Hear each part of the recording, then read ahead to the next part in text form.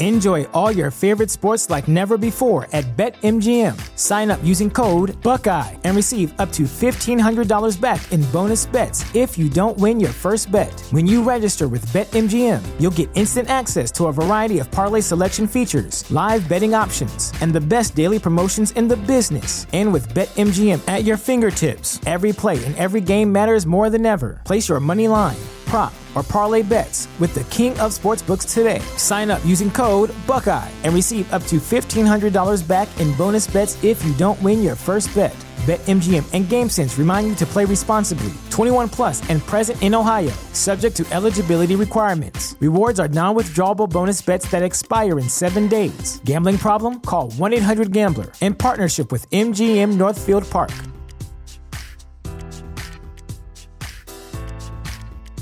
Support for this podcast and the following message come from Corient. Corient provides wealth management services centered around you. They focus on exceeding your expectations and simplifying your life. Corient has been helping high achievers just like you enjoy their lives more fully, preserve their wealth, and provide for the people, causes, and communities they care about. As one of the largest integrated fee-only registered investment advisors in the U.S., Corient has deeply experienced teams in 23 strategic locations. Corient has extensive knowledge spanning the full spectrum of planning, investing, lending, and money management disciplines. Leverage Corient's exclusive network of experts to craft custom solutions designed to help you reach your financial goals, no matter how complex they may be. Real wealth requires real solutions. For more information, connect with a wealth advisor today at Corient.com. That's Corient.com. Corient.com. Bandwagon Nerds is taped in front of a live studio audience.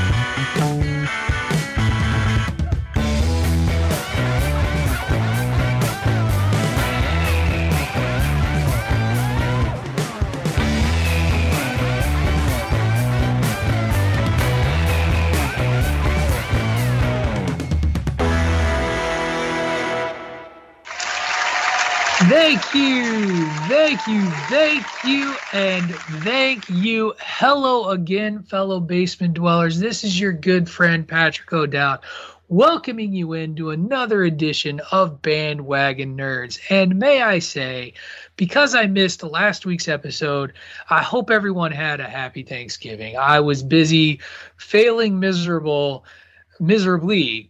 at a bowling tournament. I wasted a good entry fee for $0. But that's okay. I persevere, I move on, and we have a loaded ass bandwagon today because we've got a special guest and a full complement. I'm going to first welcome in our good friend, the live studio audience himself, PC Tunney, because he had a finger up while I was talking about the poor bowling. So how are you, sir? I am I don't bowl anymore, but I used to be pretty competitive into it. And usually when you go to these tournaments and you don't bowl well, it's one of two things. Were they super dry, or was there a shit ton of oil on them, Patrick? It was super dry. And funny story, because it was just a local tournament, so it was nothing, not big, like people all over the place coming. The house has an evening special on Saturday nights.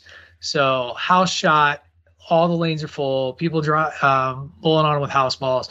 Nobody oiled the lanes the morning of the tournament. So all you had was leftover oil from the Saturday night special. And so for anybody who's a hardcore bowler out there, you know that is not a good situation to bowl on. Anyway, that was last week. You guys were busy holding down the fort here. The man who nobly tried to steer the ship, is with us again, fresh from his trip to Anaheim. Let's welcome in the lawyer, David Ungar. How you doing, Dave? Pretty good, man. Recovering, that sort of thing. Can I tell you, you are the definition of like the angry old man when you go to Disney, because I didn't get one positive DM from your experience at Disney. Like, you would send us DMs, it would be like, all the rides are broken down. This sucks. Oh, blah, blah, blah, these damn kids, nothing works. How was your trip really? Was it really that bad, man? Or were you just being curmudgeon-y in the moment? It was a good trip, other than, when you've got like the 6 biggest rides all break down at the same time. That's a little bit odd, I would say. Budget cuts, perhaps, maybe? That's what I heard. See, there it is. There it is. Conspiracy theory Dave reaching out there looking for a reason. Sometimes shit breaks. It's just the way it goes. I will say this. On the Web Slingers ride this time around, when we were in line, because the best thing that they've done is they got rid of the virtual queues for Web Slingers and Rise of the Resistance. So now, it's like, hey, if you want to sit around for 2 hours, that's great, which we did. But it wasn't 2 hours. But they have a lot of lockers. Ray, you would appreciate this on Web Slingers. They have like lockers for all those kids who are going to the academy. Nice. And the names in there, I can't remember all of them, but they're like, Riri Williams is in there. But there's like other names that off the top of my head, I can't remember all of them. But Dorian Green. Yeah, Dorian. But this was different. This is like, God dang, there were some names in there that kind of raised Amadeus Cho he had a locker. So it's kind of interesting as to who they might be bringing in this whole thing. But Evelyn Cho is canon in the MCU. So yeah. So my wife what did they tell you? My wife has something. What? Oh, lost pressure. I don't know. They said that somewhere in DCA, when all those rides broke down, they lost pressure. Whatever that means. So I'm not sure, but it wiped out half the park for like 20 minutes. That was terrible. Well, you heard his voice very briefly. Everyone, welcome in our good friend, surprisingly today, the Reverend Ray Cash. Oh, man. It's tough. It's tough being the Rev. You hate to see it. Rev, how you doing, man? I'm doing better than Joel Osteen. Are you, though? Not monetarily, but you earned that one. That was worth it. Pleasantly surprised to have you on the show today. We thought you were going to big time us, but we're glad to have you here on the bandwagon. Even though we completely rescheduled the entire show, brought in extra folks, postponed something on your behalf, and really, I'm just we could just wrap the show and play it by ear. We can't. I already wrote the rundown. I sent it. I've only added one thing to it. I just not today. And in fact, here you go. See, that's what you get. That's what you get for trying to step on the plan, because it's all part of the plan. Anyway, let's also welcome in our special guest, who was supposed to be filling in for the Reverend Ray Cash. And since we'd sent the invite, you don't pull the invite after you've sent the invite out. That's rude. Back after responding to yet another Platt signal, Mr. Christopher Platt, the voice of the Chairshot Radio Network. How are you today? Oh, I thought I was going to get some applause or some shit. That's why I gave. Don't ask for it, because they will boo you. Don't do it. That's what happens. You can't do that. See now. And now the show. See, I'm concerned the show is going to be called racist now, because it only boos the black guys when they're sitting there begging for cheers. Like, what are you doing? You're setting us up. Well, I mean, you did replace the one black guy with the other black guy. So. Yeah, so I mean, it's because I have heat with the other members of the Chairshot Radio Network. That's what it is. This is basically like reports. Like Lionel on Jeffersons. You know what I mean? Who do you I don't have heat. I don't think I have heat with anybody, but I do have a story to tell during Pitch Patrick that I'm excited to throw out there. The thing that kind of fell in my lap, but it does come at the expense of a fellow member of the Chairshot Radio Network. So we have quite the show in front of us today. we're going to talk about the possibility of Skynet going live, Halle Berry inking a multi-movie deal. We've got some news surrounding Hawkeye and Disney streaming. We got loads of trailers, all kinds of good stuff today. But before we get to any of that, one, I need to remind you that you're listening to Bandwagon Nerds here on the Chairshot Radio Network, a part of thechairshot.com, where you are encouraged to always use your head. Thechairshot.com. Always use your head. Soundbite done at the behest of one Greg DeMarco. Anyway, we are going to, when he comes back, we're going to jump right into... We're going to jump into Patrick freezing on the microphone. That's what we're jumping into, folks. He'll be back. Just real quick. He'll be back. There he is. See? There he is. I watched y'all freeze and was like, damn it. So we're jumping into the part of the show where Ray and Chris take a powder for 20 minutes. Get to take a powder for about 20 minutes as we're going to talk episodes 8 and 9 of Lock and Key. And I'll go ahead and cue up my abruptly ending music right now.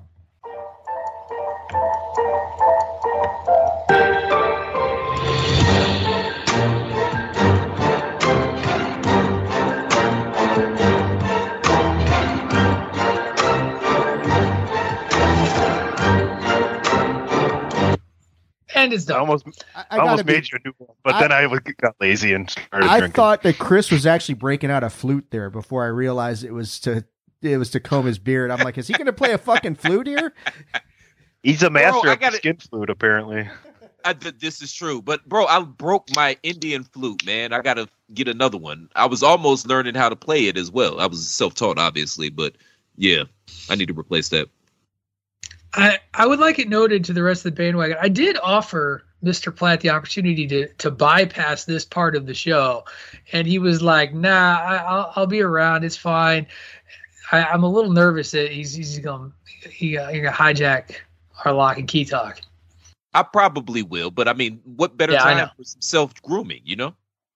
That's right. You go ahead and self-groom while we sit and we talk about 2 episodes of Lock and Key. Tony, I think it was around episode 5 or 6. I can't remember which one it was, where you were like, "Man, I wish we weren't stopping," because you wanted to watch the last one. After episode 9, I really did just want to watch the rest of it and be like, "Okay, I got to see how this ends," because even the hopeful moments of episode 9 resulted in tragedy and were horribly like just kind of kicked you in the nuts while you were thinking that there was going to be some semblance of hope. Before we get to that part, though, episode 8, Dodge has successfully, or I guess Gabe, because now I'm confused, but Gabe/Dodge manages to get his demon key created, their demon key created, and is able to start possessing members of the community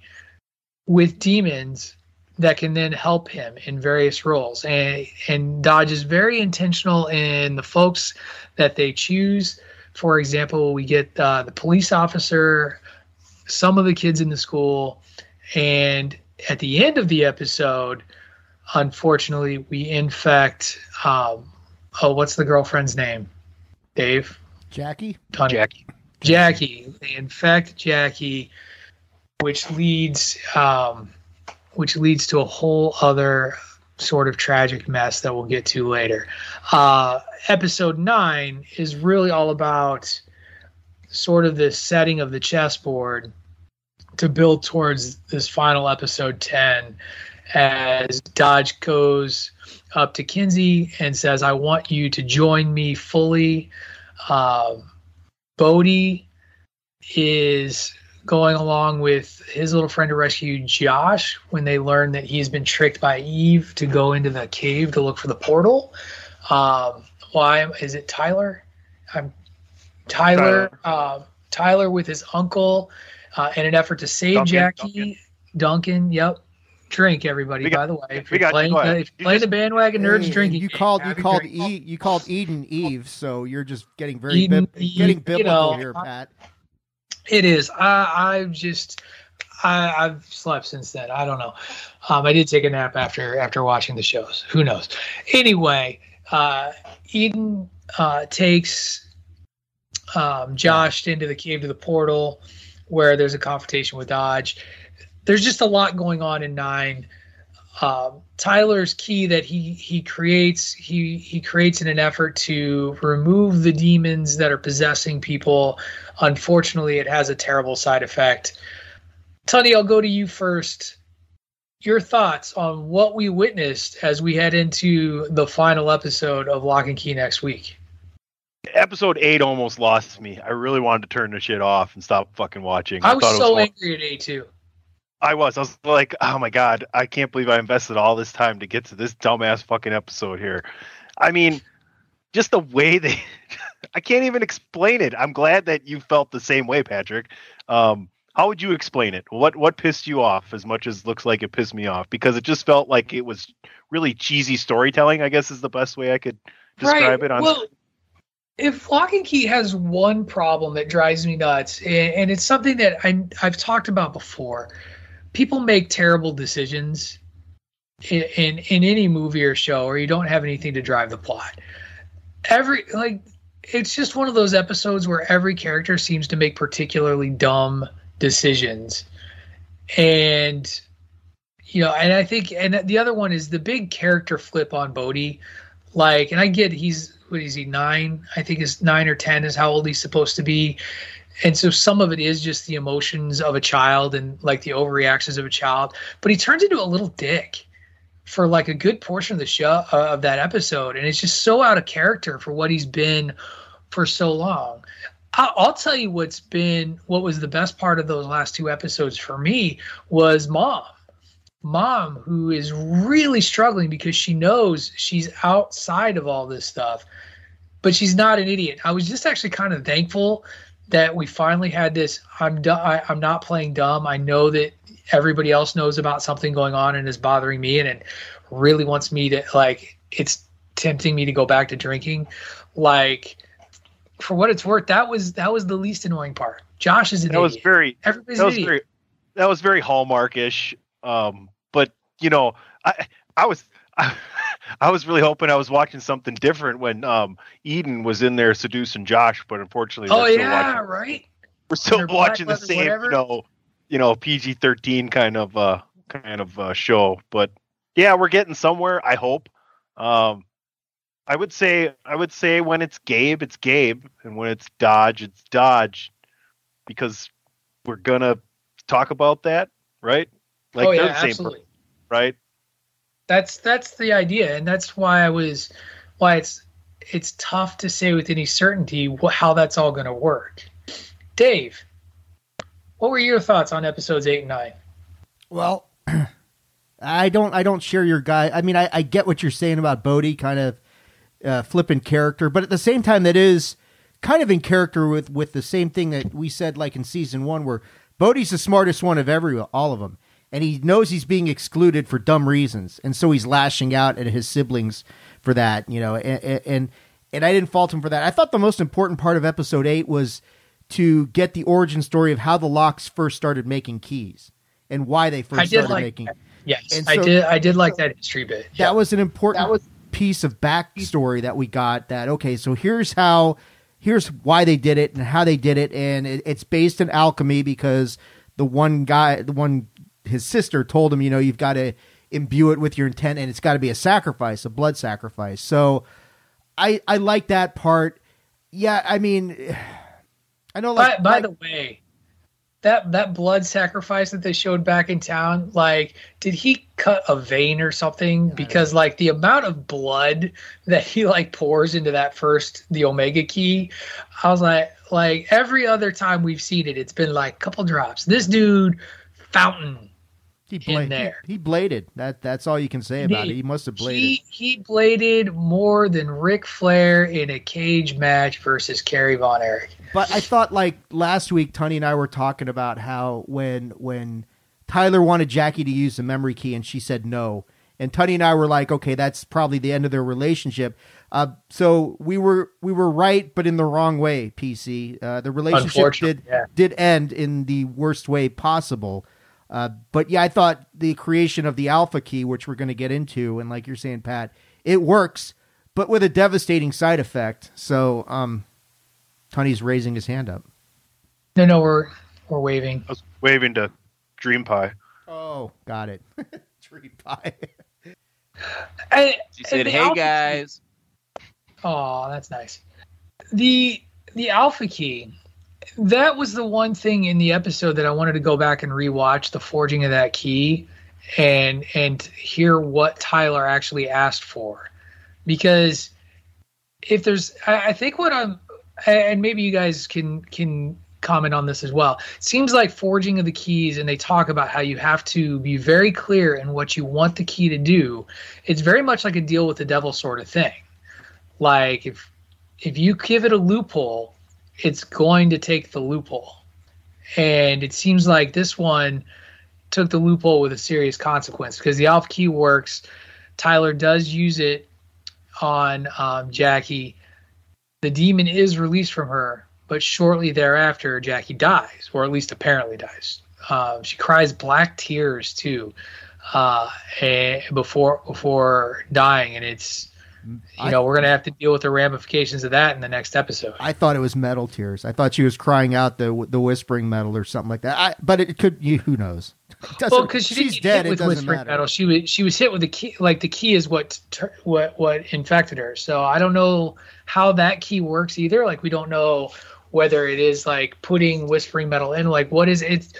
Essentially, it's another portal though, and that's kind of problematic for the show in general. Like the portal was always kind of this thing that made whispering metal special and this gateway for demons. So they got to do something about that key. Yeah, you mentioned the mom, and when we leave off in episode 9, she's going to go have coffee with Detective M'Baku. That's what I'm going to call him, because I don't remember his name, but it sounds very close to. It sounds very close to that.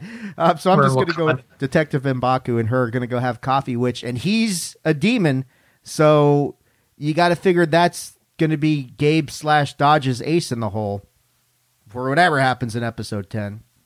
But apparently, now on the lock side is the chimney harness, which the great ghosty grandfather helped them locate, since they couldn't go directly talk to him with the ghost key. I'm interested to see what that's going to do. Right. I was very interested in that as well. Go ahead. Sorry, I didn't mean to cut you off. No, that's about it, really. I mean, it's all coming together now. Hopefully, I don't know, like how many more seasons did they get? They're already greenlit for next year, right? We are definitely greenlit for a season 3. Let's talk about the final episode's called Cliffhanger, so I guess we know where we're heading on this episode. Well, at the same time, that just means something could be happening on that. There's an actual cliff that's very pertinent in the show, so that could be a little bit of a red herring. One funny thing I would like to say is I appreciate Gabe / Dodge's taste. Immediately we turn in whoever owns the best, seafront property into a demon so that we can all live in this beautiful house together. I'm like, that was smart. Give you points there, buddy. Well done. And yeah, I'll be honest with you. I would love for this show to end after 3 seasons now. Yeah, because at one point it starts to grow to a point that goes beyond the town if it keeps doing what it's doing, and hopefully there is an end game here. So we saw at the very end of episode 9, in front of the portal, after Gabe Dodge drops a cave-in, emerging from the rubble, a familiar face that we haven't seen in a long time, the OG Dodge crawling out of the rubble, which is why it turned into the question of which Dodge is Dodge. Is it Gabe Dodge or is it Dodge Dodge? And that's how I'm addressing her, as Dodge Dodge. And Is that going to lead to some sort of weird confrontation between those two? The other question I have for you guys, and Dave sort of brought it up, Mom. Oh, what do you think the odds are? We're going to play games of odds makers. What do you think the odds are that we end season 2 with some sort of happy-go-lucky or some sort of semblance of stability with the family and Mom, but Mom's infected? 90%. You think she's the one that gets infected? Yeah. I think Josh gets infected. Well, here's the thing. Like Pat's saying, now here's what I think happened at that last scene of episode 9. I think that's Ellie who's crawled out of the portal. and is now making her way back. Oh shit, you're right. Oh, I forgot. Sure, that might not be totally Dodge. Right. It's not. You are totally right. I don't know. Because she turned her into. I don't think. I think that's interesting, but I disagree. I don't think that's what's going to happen. Dave, I think you're money on it. I can't wait. Oh, I think that's Dodge. I can't wait for next week when we get to find out whose instincts are correct on this one. Dave, I'm with you. I'll watch right now to find out. No cheating. No cheating. You put out your schedule on Twitter. You need to keep your schedule going, sir. We have expectations. But I totally forgot about that, Dave. And we even talked about that 2 weeks ago. About that whole confusion stuff, that realization. So yeah, maybe that's what it is. Ellie is perhaps back because if you cheat, you read the description on the episode. It says a surprise confronts an unexpected. Yeah, exactly. So cheating. I can't watch it, but you can read about what's going to be next. Come on, it's what it says when you go away from the next episode, man. Can't watch that shit. Once the credits hit, it's over. You're done. God. Listen. But if it is Ellie, though, now that raises another question as to things that go into the portal can apparently come out, and how does that work? Well, we don't know. Guess we'll have to find out. Maybe we'll get an answer next week. Maybe we'll get an answer in 2027. Maybe Ray will give us an answer next week. I don't know. We'll find out because Ray, I'm assuming. Any thoughts on episodes 8 and 9 of Lock and Key? Yes.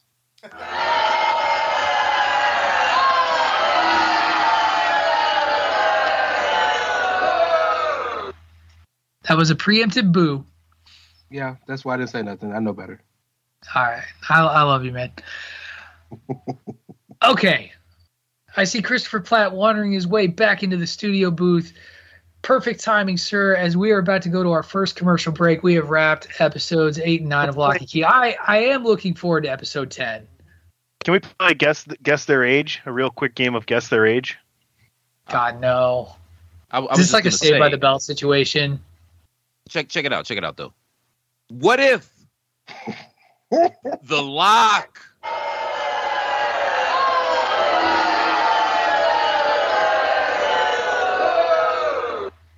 is the key?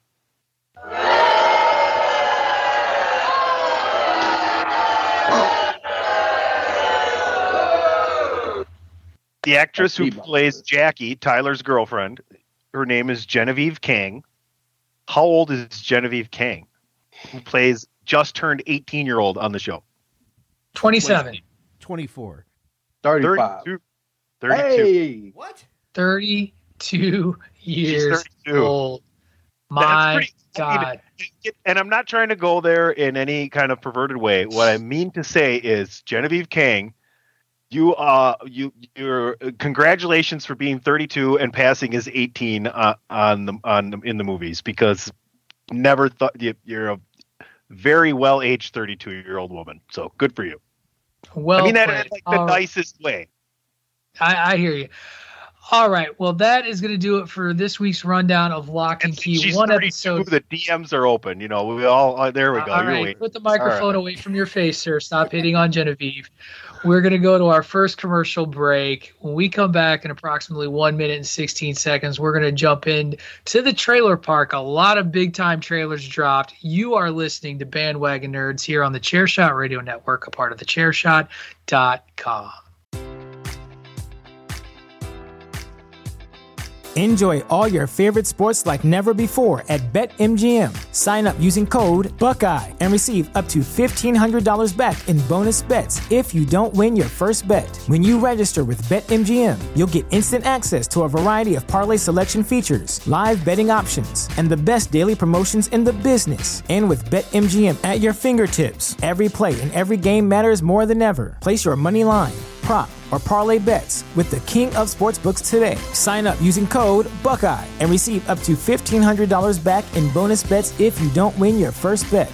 BetMGM and GameSense remind you to play responsibly. 21 plus and present in Ohio, subject to eligibility requirements. Rewards are non-withdrawable bonus bets that expire in 7 days. Gambling problem? Call 1-800-GAMBLER. In partnership with MGM Northfield Park.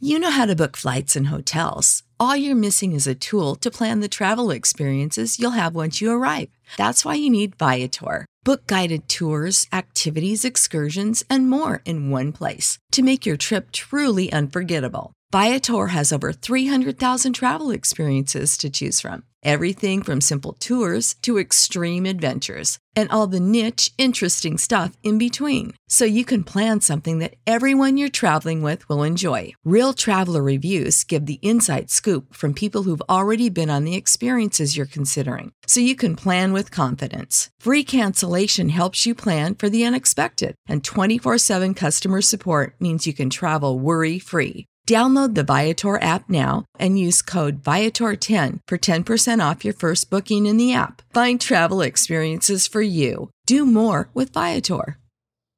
Promotional consideration paid for by the following. Hey folks, PC Tony here. Thanks to our new partnership with Angry Lemonade, you can save 10% on physical products and digital commissions using the promo code ChairShot. Head to angrylemonade.net to check out their amazing catalog of products and services. Use the promo code ChairShot to save 10%. That's angrylemonade.net. Are you looking for the newest and hottest in the world of pro wrestling? Then check out the amazing action on Powerslam.tv, the biggest indie pro wrestling channel in the world. Get over 6,000 hours of the best events from over 150 of your favorite promotions from 20 countries around the globe. Brands like Progress Wrestling, Evolve Wrestling, Combat Zone, Defy, PCW Ultra, PWX, Over the Top, Shine, and hundreds of others with fresh content added every day for only $5.99 per month. Get your free trial today at Powerslam.tv. Go to Powerslam.tv, promo code ChairShot. Get your free month. Again, that's Powerslam.tv, promo code ChairShot. TheChairShot.com. Always use your head. All right, kids, hop onto the wagon. Dave, cue up the music. We are heading to the trailer park, and we got a ton to cover.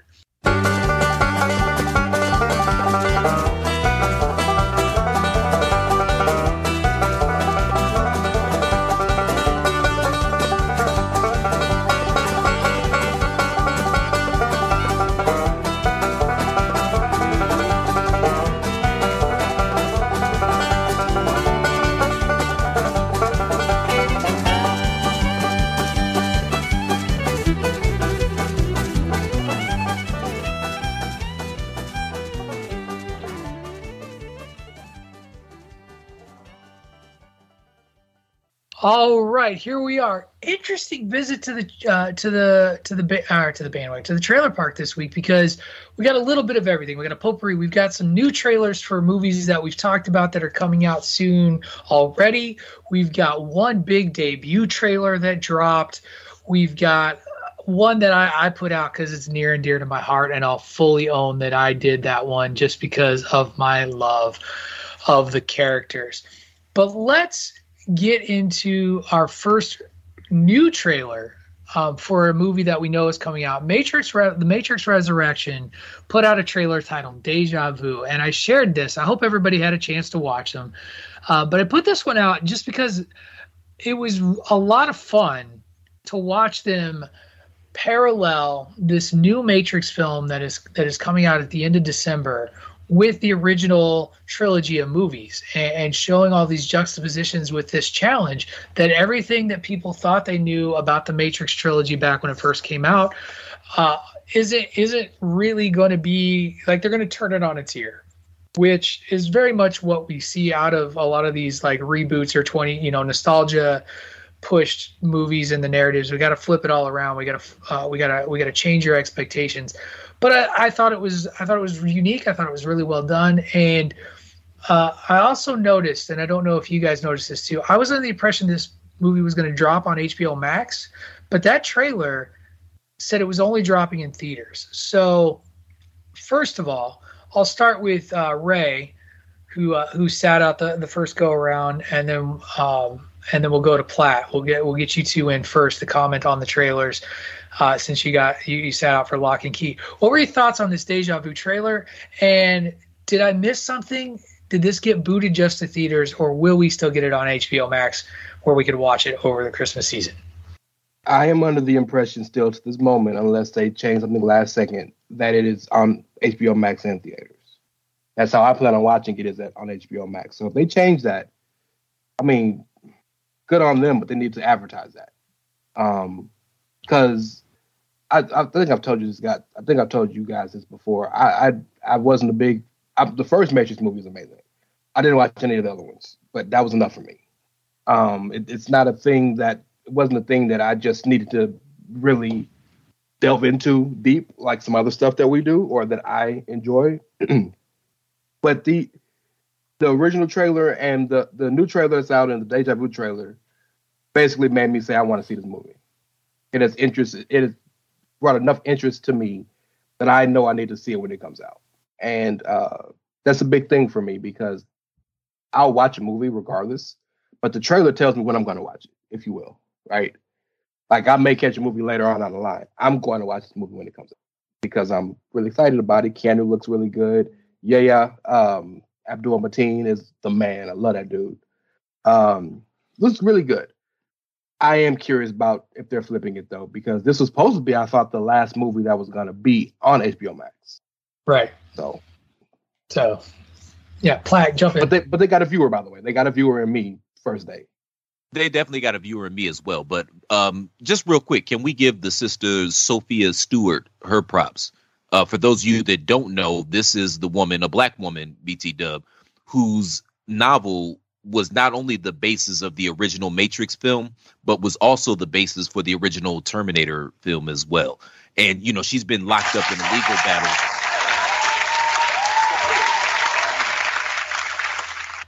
And she appreciate you. And she's been locked up in a legal battle with years with the studio. The studio initially offered her a $7 million settlement and she turned it down, which is how you know that she's telling the truth. That's why I was trying to pay her out and why I turned it.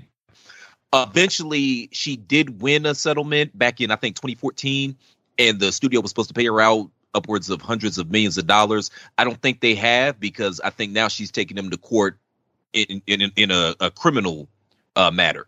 So yeah, fascinating story, by the way. And you can find some of her lectures and talks and interviews and stuff like that on YouTube.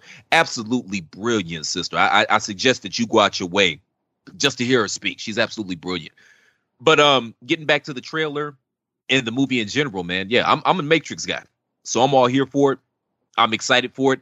Pat, I kind of had the same thoughts you did coming out of the trailer, because I thought that it was going to be on HBO Max as well as theaters. They made it seem kind of implicit in this trailer that it was just going to be in theaters, which that would be kind of upsetting. But shout out to Nefarious Means. But yeah. Well, you were worried about the content creators, so we needed to get it back in theaters. Touche. Yeah, you got a point. But also, that is my personal form of reparations. I don't pay for fights or wrestling matches or anything like that. Don't give away the business on air. People can listen to this. Just kidding. Bandwagon Nerds does not endorse the illegal streaming of content over the internet or any other means. But I'm interested to see where they go and how they flip the story and are able to tell an interesting story. So, yeah, I'm sure I'll have other thoughts, but I'm here for it. Dave, what did you think? Were you a Matrix guy, or did you were one of those that were you a little like by the third one, like, oh Jesus, I can't even remember. The first Matrix, I think, got voted during the 90s project the best sci-fi. Actually, I think overall the best movie of the 90s, if I remember how the poll went down. So I love the first Matrix. Not as high on the second or third, because it just got, the religious overtones got too great at the end. They're good movies. They just didn't match up to the first one. But then again, what really could? So I'm all in on this. So, I mean, I'm curious to see how they do it, what they're doing what the story is. You know, is it just something as simple as Neo being resurrected, which it seems more complex than that. According to Wikipedia, the latest entry says that The Matrix Resurrections scheduled to have its world premiere in San Francisco on December 18th and be released theatrically on December 22nd, and will also stream digitally on the ad-free tier of HBO Max in the United States for a month, beginning at the same time. So according to that, I mean, I know Wikipedia take it with not so much of a grain of salt as some of the other sources, but still, that's what they're saying. But yeah, I'm in. I want to see what happens. I'm curious as to how. You know, I don't think this is a reboot of the franchise. Maybe this is the actual, you know, for those of us who said, I need some different kind of closure than what we got. Wachowskis are saying, here you go. Ray's got something. Yeah, it's kind of hard to see there. They definitely weren't able to stick the landing in that last one. You know what I mean? At all. Ray is showing a photo saying that it still says that it's going to be on HBO Max come December 22nd as well. That's HBOmax.com. So, yeah. All right, fair enough. Tony, your thoughts on this latest Matrix Resurrection trailer? It looks interesting. I'm not the Matrix guy here. I've seen bits and pieces. I know the story. I've never watched a single Matrix movie from beginning to end. What? It's not me for once. Yes. I told. What was what? Wow.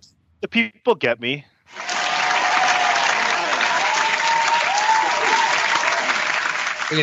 We have dueling audiences. Is that what's going on here? Now. No, I've never seen any episode or any movie, any movie, any Matrix movie from beginning to end all the way through. Wow, so go ahead. It's like Ray and Flash Gordon. All right. Here's my thing in response to the theater versus HBO Max thing. I understand a lot of people are going to see it at HBO Max. Going to see a movie over the Christmas weekend is very big business for theaters. Actually, between it and New Year's, they make a lot of money during those holiday releases. The Matrix to me is also one of those that I think there's an argument to be made to treat it the same way I treated when I went and saw Dune. It's the type of movie that I think its experience will be enhanced by an IMAX theater, because there's just something that can be done with an IMAX theater and sound that most people can't replicate in their home. Not everybody is DP. So we have to be able to, us common folk, the peasants need to go to the theater to experience. He doesn't even use this 120-inch HD projection screen anymore because he got a brand new 84-inch UK HD fucking plasma doohickey thingy that he's got in front. It's like, wow, dude, can I move into your basement? Womp womp. You know what? Rightfully so. Is he hiring? There you go. No shit. Then you're so I do. Black, go ahead. Just real quick, man, I wanted to ask you guys, because I know that it's come out and I've saw reports that Hugo Weaving, he's not going to be coming back reprising his role as Agent Smith.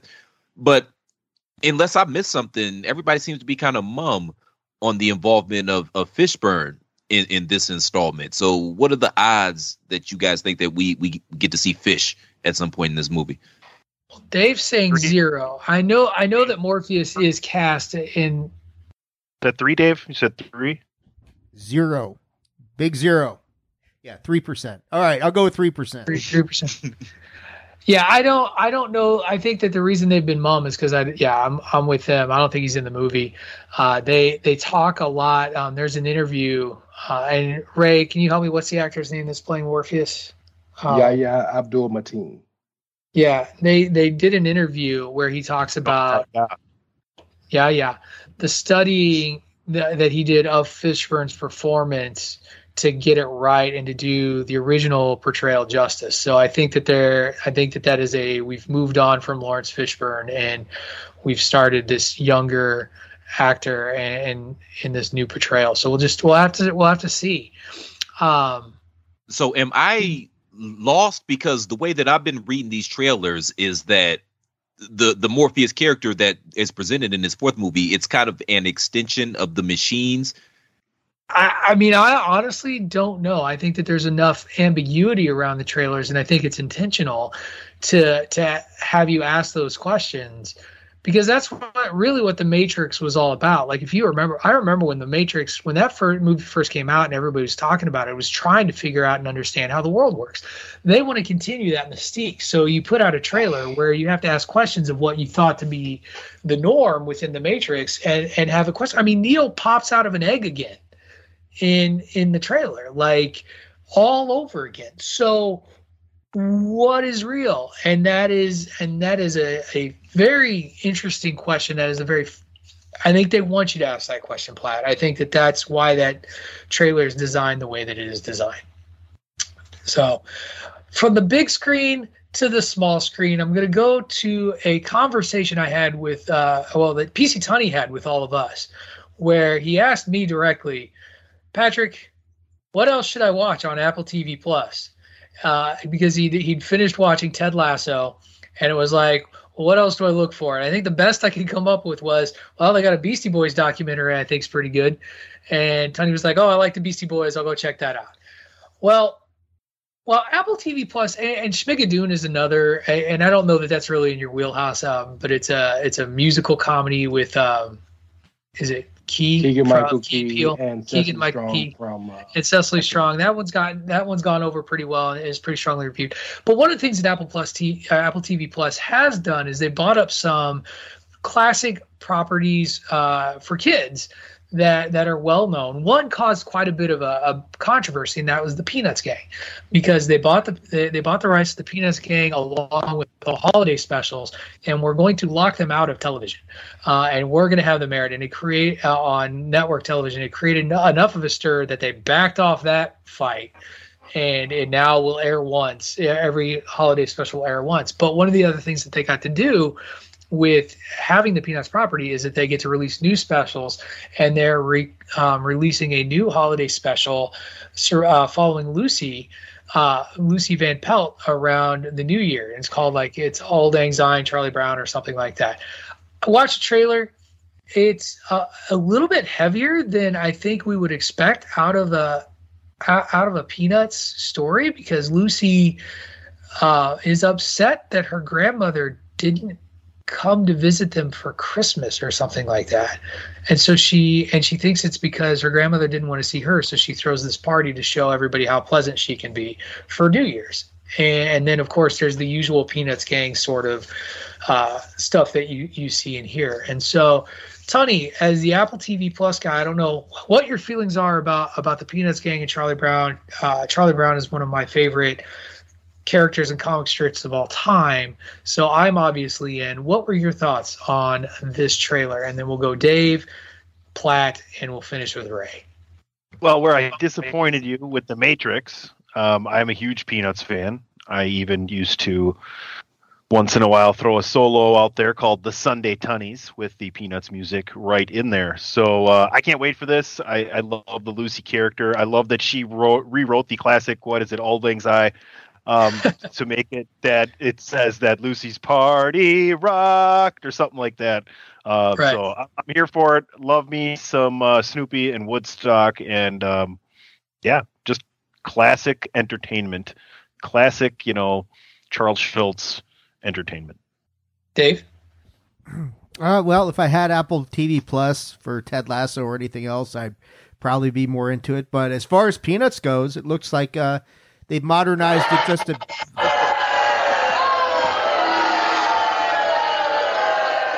Everybody's getting booed today. Everybody's getting booed. You get a boo. We're all heels. All of us are heels today. It looks like Peanuts to me. A little bit of a modernization of it, but they're keeping the core feel of the Peanuts in there. Lucy, she actually goes to Charlie Brown to kind of get some advice from him as to, how do you progress in the world when you're just beaten down and beaten senseless, more or less. And Charlie's got to give her advice, which is a nice kind of role reversal a little bit. But yeah, I mean, if you're a Peanuts fan, I am. I'm not, on the level that you guys are, but it looks entertaining for sure. It's funny, Pat, because when you said they went a little more risque with the content, I thought you were going to say that it finally came out that Peppermint Patty and Lucy have been dating this whole time. She's been dating Marcy for years, so we're gonna go lesbian, so, like sort of says so, it is, but okay, so we're on the same page. Get your Peppermint Patty lesbians is right, clearly a Chris. lesbian. Come on now. I mean, Lucy could go either way. She clearly got a thing for Charlie Brown. Maybe she's bi, because she's clearly got a thing for Charlie Brown. She's been tormenting this kid for 70 years.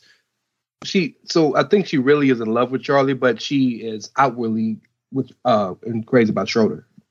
Maybe pansexual. Maybe Lucy is pansexual. Maybe that's the anyway. So the inclusivity of fucking Peanuts.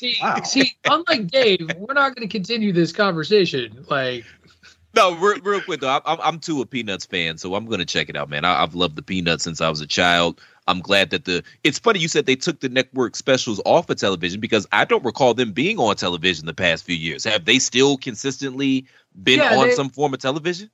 So Charlie Brown Christmas has always been on the CBS affiliates, and then it moved over to ABC. I think because Disney ended up with rights to, if I remember correctly, Disney bought the rights to the Peanuts gang on some level for a brief period of time. Obviously, it's gone back to Apple TV Plus, but it was a big controversy when Apple was like, no, if you want to watch these specials, you got to watch them on Apple TV Plus. And the outcry was so much and the press was so bad that they're like, okay, we won't. And I want to say that some of them have been aired on PBS, like public broadcasting. And then ABC was always the other one when it moved off of CBS. Those are the networks I remember them. And what's weird is they get played earlier and earlier now. Like, I want to say like a different holiday, like Rudolph got played like the day before Thanksgiving. Like, seriously? It was crazy. Yeah. It's already come and gone. So, but back to the Peanuts. Yeah. I think it's when Charles Schulz was getting older, he and his family had more and more control over the content, the property, and the studios. Like they were making decisions to kind of support themselves and recognize that their sort of mom pop production couldn't keep it going the way that they wanted to. And so I do believe they sold to Disney, and then Apple, I'm assuming, bought it off of Disney. I can't remember how the chain of custody went. Shout out to the Peanuts, though. Yeah, I'm here for it. Yeah, I'm gonna check it out. I forgot what I was gonna say, so I was hoping to filibuster until I got my thought back, but that doesn't seem to be working. Oh yes, so Disney also recently bought the rights to Me, so there's that. Yeah. So I should be expecting. I should be accepting a cease and desist for airing you without their permission. I see how it is. The Platt Hub is going to be a scary place. Yeah. Wow. Ray, your thoughts on the Peanuts Gang New Year's special? So the irony is just yesterday. And salutations, bitch. The irony is just yesterday, you and I, Patrick, we recorded Chair Shot Radio for this Tuesday. No, I know. Oh, my bad. Sorry. Well, we did something we were working on. Wink, wink. Gosh darn. Kayfabe, pal, because I can't say goddamn no more because I'm property of Disney. And we were talking about how Peanuts is your go-to for specials of holidays. It's great. It's a great Pumpkin Charlie Brown and the Christmas Charlie Brown and whatnot. So I think it's apropos that they have one for New Year's. One thing I love about Peanuts is, even though it is clearly and 100% based around Charlie Brown, as you've explained to us, which is kind of like Charles Schulz kind of personification, every other character has their moment, not just in an episode, but like an entire thing based around them. And so it's cool to see something from Lucy's perspective that isn't just fucking with Charlie Brown and trying to get his shoulders pants. So like, I'm excited for it. I'm here for it. And Apple TV, I did not watch it for shit except for what was it I watched at the very beginning? Ted Lasso. No, the first thing I watched the morning show with Steve Carell, Jennifer Anderson. Yeah. And I never watched anything else. And now I'm watching that shit like twice a week now. So shout out to Apple Plus. You're making that my money well earned. Low key, sneaky good shows on there. Yeah, but in the Peanuts, man, it's such a nice, wholesome thing to watch. Like, you know what I mean? Like, kids are forced to grow up so fast nowadays because of the content. And, you know, a child's innocence is precious and should be maintained at any at all costs. So it's a nice family thing that you can watch. It's not offensive. It's cool. They'll learn some valuable lessons from it. We don't see that a lot. Maybe I'm just getting sentimental in my old age. Let me help you with that by transitioning to something that is neither wholesome nor family entertainment. As our third trailer that was dropped just Friday, as we got a new Peacemaker trailer that hit, letting us know that it's coming. And I mean, it is about family, as it is just a story about a man and his dad with a bald eagle, lots of swearing, and grenades that are made from apparently missiles, as we once again get another look at the bonkers world of John Cena as Peacemaker. Dave, as the resident DC guy, I'm going to kick it off with you. We'll go Platt, Ray, then Tunney to go over this one after you. So, Dave, new Peacemaker trailer. What were your thoughts? I'd like to tell you what my thoughts were, but I couldn't see it. You know, because John Cena was there, so I couldn't see it. What? I'm gonna get booed for that. I am wearing out that soundbite today. I dug the trailer. I do like the whole Peacemaker trying to reconcile sort of certain issues with his dad. That dad is? That's the Terminator, right? The guy from Terminator, right? That's T2, yeah. Patrick. Patrick something. Whatever.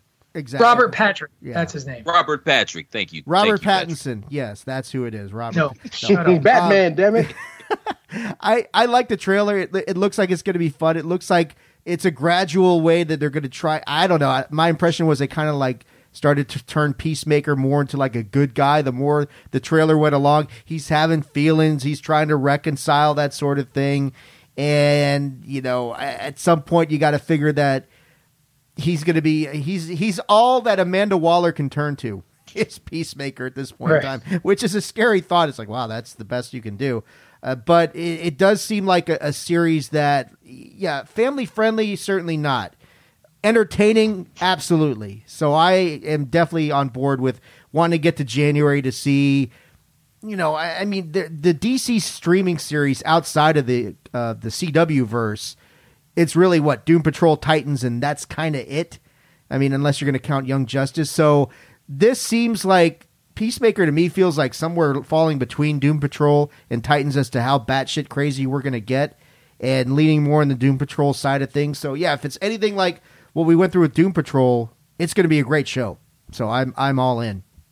Excellent. Yeah, I second that, Dave. I am totally in on this character and this series. I love John Cena in this role. His comedic timing is chef's kiss. And I also like the fact that he's not self-important or doesn't take himself too seriously in a lot of these roles. He's phenomenal. Funny thing is, sometimes I lose sight of just how big these professional wrestlers are until I see them in entities like this where they're around normal sized people, and it's like, holy shit. Because I mean, as a wrestling fan, you know, the past couple of years we've seen the transformation in John Cena's body, and we're like, oh, he's getting small, and then you see him around normal people, and it's like, well, that's relative. But yeah, Dwayne Johnson's the same way. Like every time I see Dwayne Johnson, I, like, just not around other humans, I'm like, man, he's really shed a lot. And then like you see him in Jungle Cruise and he's just towering over everyone. Anytime he's next to Kevin Hart, it's like, wow, okay.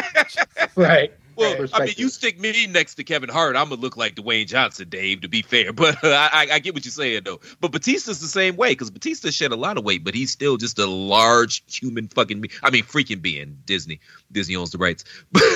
But I'm here. This is going to be fun. And quite frankly, if I do say so myself, this might be the best. This might be DC's best right now in terms of the movies and everything that they're trying to do. This might be the one.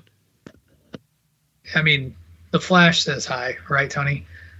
It's your turn, by the way. Oh, no, it wasn't. It was Ray's turn. You were going drink. You can go. I just want to say, if Disney owns the rights to Christopher Platt, we're about to get paid, guys. That's all I'm going to say. Did you hear? Darn Mickey straight. Before? No. Darn tootin'. Did you guys hear Mickey before? We did. Okay. Just Make sure you guys go to Disney Plus and watch the latest episode of the Beatles documentary. All right. Either Ray or Tony, somebody go. John Cena's a superstar. And yes, there's some actors that you can see that just transcend the screen.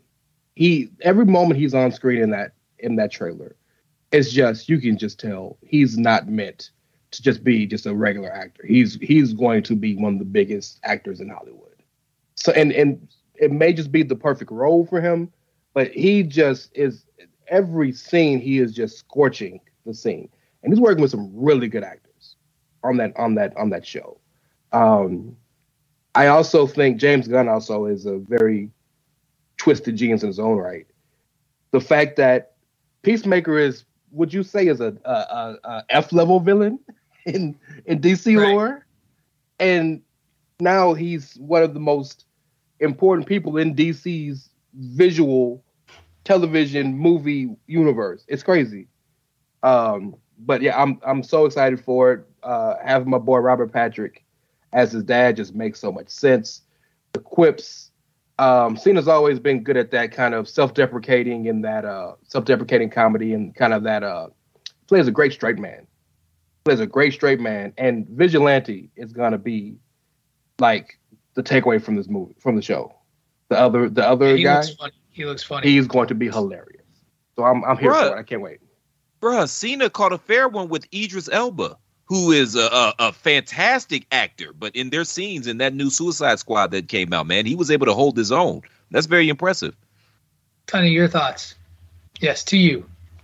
It looks great. I'm going to watch it. I like John Cena.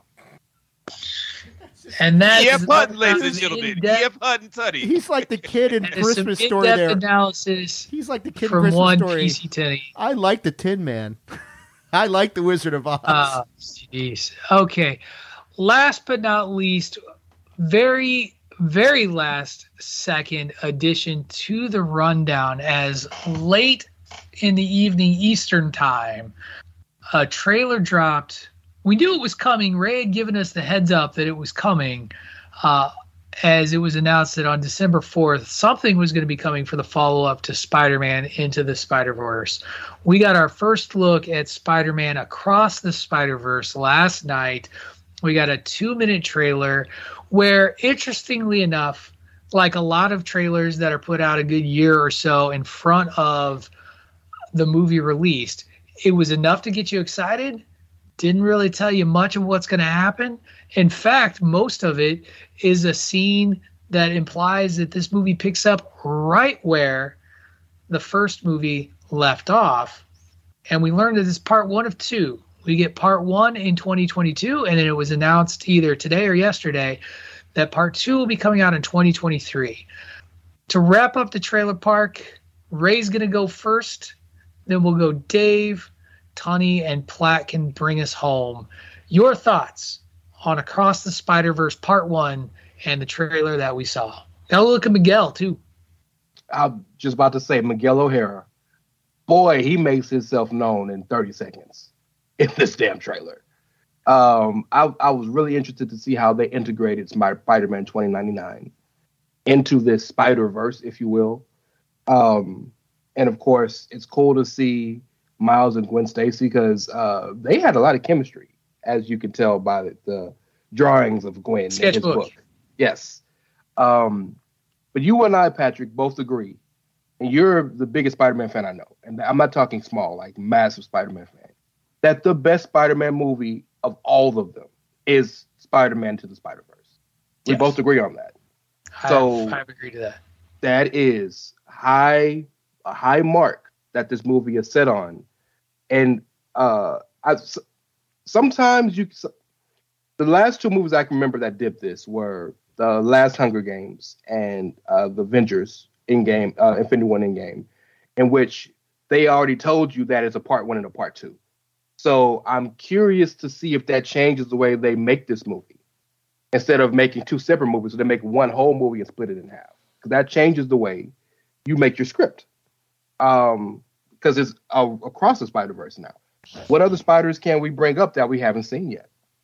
What can you think of? right? Any other spiders that I can't think off the top of my head? Because we've already seen Spider-Ham. Piranha. We've already seen is one of Spider the ones that Noir. comes- Spider-Pig? That's what I meant. I saw Spider-Ham. Spider-Ham. Spider-Ham. But, Spider-Ham. the Put one that- the swine one- away, one that- eat the spam. Spider-Ham. Okay, Yes. okay. Stop.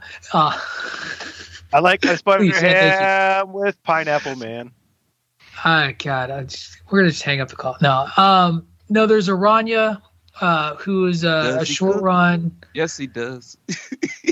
I'm done, Pat. Go ahead, man. All right, because I am hovering over your name, sir. I'll be getting ejected. This There is is the one- DWI podcast, Chris. There is one big one we haven't seen yet. Cindy. Which one are you? Silk. Yep. Silk is another one that I've heard rumor of. We haven't seen any symbiotes of any sort show up, so I would be Would interested you to see consider them if. spiders though? Sure. The spider family. The Yeah, symbiotes absolutely. are so different. They merge with the spiders, but I wouldn't consider them parts of the spider. I mean, it depends on your seen perspective. We'll Spider see. Dog yet. We have not seen Spider Dog or whatever you just said. Oh, Dog. Dog. Yeah. Cool. Limu and Dog. Yes. No. All right. Spider. He did get bit by a spider. He did not get powers. His face swelled up, and it does. Dave, I think it was you second. Please save us from Platt and Tunney. I just want to say Please. you're doing a great job steering the ship, Pat. You really are exemplary at this. Hey, we're on time. I'm just saying we're on time, and we haven't had near the number of Margot Kidder sex jokes that we would usually have. Yeah, we haven't had any yet, So- Platt. What's up with that? That's right. Because So- sex with Margot Kidder is no joke, y'all. There you go, Disney Dave. Talk Black. about Across. Making relations with the fine actress known as Margot Kidder is not a laughing matter. That's true. Thank you. As far as the Dave, trailer Across the goes, Spider- yeah, I mean that kind of came out of nowhere. That like Ray was saying, we were going to get some news on that. I didn't think they had anything this fleshed out going on, but yeah, it's the fact that they're splitting it into two parts is interesting. They, as far as like you guys are running down the spiders, the different Spider-Men that could come into this thing, most of them are accounted for, I guess, at this point. We'll see what happens, but we're going to get Spider-Gwen, so she's going to be coming in there. Isn't there like a variation on Deadpool from the Spider-Verse as well? Or that's not Spider-Gwen, is it? No, there's a Gwenpool. That's Gwenpool. Yeah. I wonder if they're going to try and integrate any of that stuff into this whole thing. That might be interesting. But they got Spider-Man 2099 in there at the end for a little bit of time. Like Ray said, made a big impact in a very short amount of time. But I thought the awkwardness between Miles and Gwen, where she realizes that he's still obsessing over her to a certain extent, and she's like, "I missed you too," and I'm grounded. Well, is Spider-Man grounded? That sort of thing. And so it was very cleverly done. Good trailer. It's got a lot. Like I still think Spider-Man 2 is the best Spider-Man movie of all time, but I get what you guys are saying about Into the Spider-Verse, and I'm not far behind you. But this movie obviously has a lot to live up to based on the lineage of the first one. So yeah, I'm all in for sure. Just real quick, I think I know who the big bad's gonna be. Madam Web. It's possible. Because isn't she technically the origin of all the spider powers? It depends on which story you're reading, but she is a character that it's very possible that she could be behind a lot of this. Tunney, it's your turn. Additional thoughts other than Spider Dog for Across the Spider-Verse. One can only dream. I'm interested in this as well. I hope it does pick right up right where they left off. Definitely enjoyed the first one. I don't know what the best Spider-Man movie is. It's not one of my favorite characters. Although it's not a character that I'm not disinterested in the character. So I'm really looking forward to this, as well as I'm sure we're going to get into No Way Home, coming up here, and that's coming out soon. I know. Congratulations, one POD, for obtaining your TIXs. So yeah, there you go. I think it would just be TIX. I think that's implicitly plural, sir. Yeah, you wouldn't say Chinese's. Listen, Platt, after everything we've done today, I get you feeling the need to correct me. Just today. Vlad, any thoughts on the trailer as you're supposed to be winding this up for us? Much like Mr. O'Dowd, man, I'm a Spider-Man mark as well. He's my guy. You know, he's definitely my guy. The trailer looks good. I thoroughly enjoyed the first movie. I'm much like Dave. I still rate Spider-Man 2 slightly above Into the Spider-Verse, but it's very close. It's very close. One thought that I had, not necessarily relevant to this movie, but going back to the MCU for a second, what are the odds that we get a Miles Morales at some point in time in the MCU? Because they did kind of, because they kind of set the table, because the Donald Glover character was supposed to be the Prowler, right? So yeah, they 100%. You may get your answer in 2 weeks, Mr. You won't. Stop. You won't. You're going to get it in one of the next 3 movies that they've already announced that Tom Holland signed on for. So there what are if they 3 make more. Could they make the character animated inside of a live action movie? No. This is why you're the studio audience, sir. Just applaud. We could Roger Rabbit it. You don't know. Here's the thing that I will say about this trailer. One of the things I'm actually looking forward to in this movie, because one of the things I thought was beautiful in Into the Spider-Verse is that every character that was brought into Miles's world, the animation itself was different, so that they were distinct based on their universe. And that was the other thing I loved, is that when Miles, whatever universe he wound up into, the art is completely different than what you saw in his current universe. And I'm looking forward to seeing, because we got snippets in Into the Spider-Verse when the characters did their origin stories. This is Miles immersed in it, and it looks like the artwork even around Miles changed as he went into these other universes as well. So I'm very intrigued to see how they do that, because one of the other things that makes Into the Spider-Verse so special is the risks that Sony Animation took in making that movie, because they did a lot of what was just cutting edge stuff in terms of making an animated film. And that's why I won't scoff at an into a multiverse concept where things animated, because who knows? I think it's a sandbox. I don't think that's going to happen, but I'm also not going to scoff at it, because they've really turned the MCU and Spider-Man's story in the MCU into a sandbox to really play around with different concepts or ideas. So maybe it does. I doubt it, but you never know. And so that could be very, very cool. Well, scoff, Patrick, and scoff, Tony. And we take 2 steps forward and 2 steps back. We go together because I'm dressed like a cat.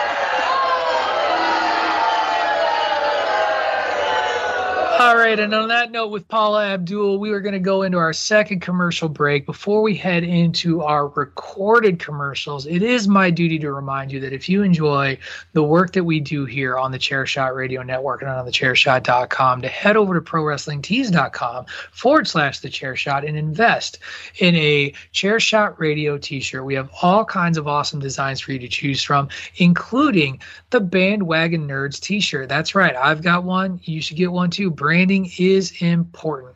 You can get those shirts for $19.99, or if you want to spend a few dollars more, have something feel nice on your giblets, pay a little extra dollars, get it soft style. Again, that is prowrestlingtees.com/thechairshot. And in the words of one Christopher Platt, it's not just a website, it's a movement.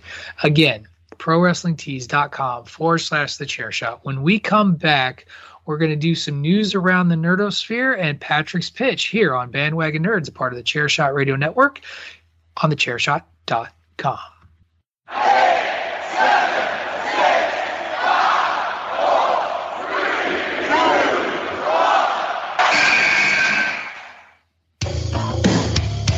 This is your boy Kenny Killer telling you to make sure you check out thechairshot.com, bringing you breaking news, interviews, podcasts galore.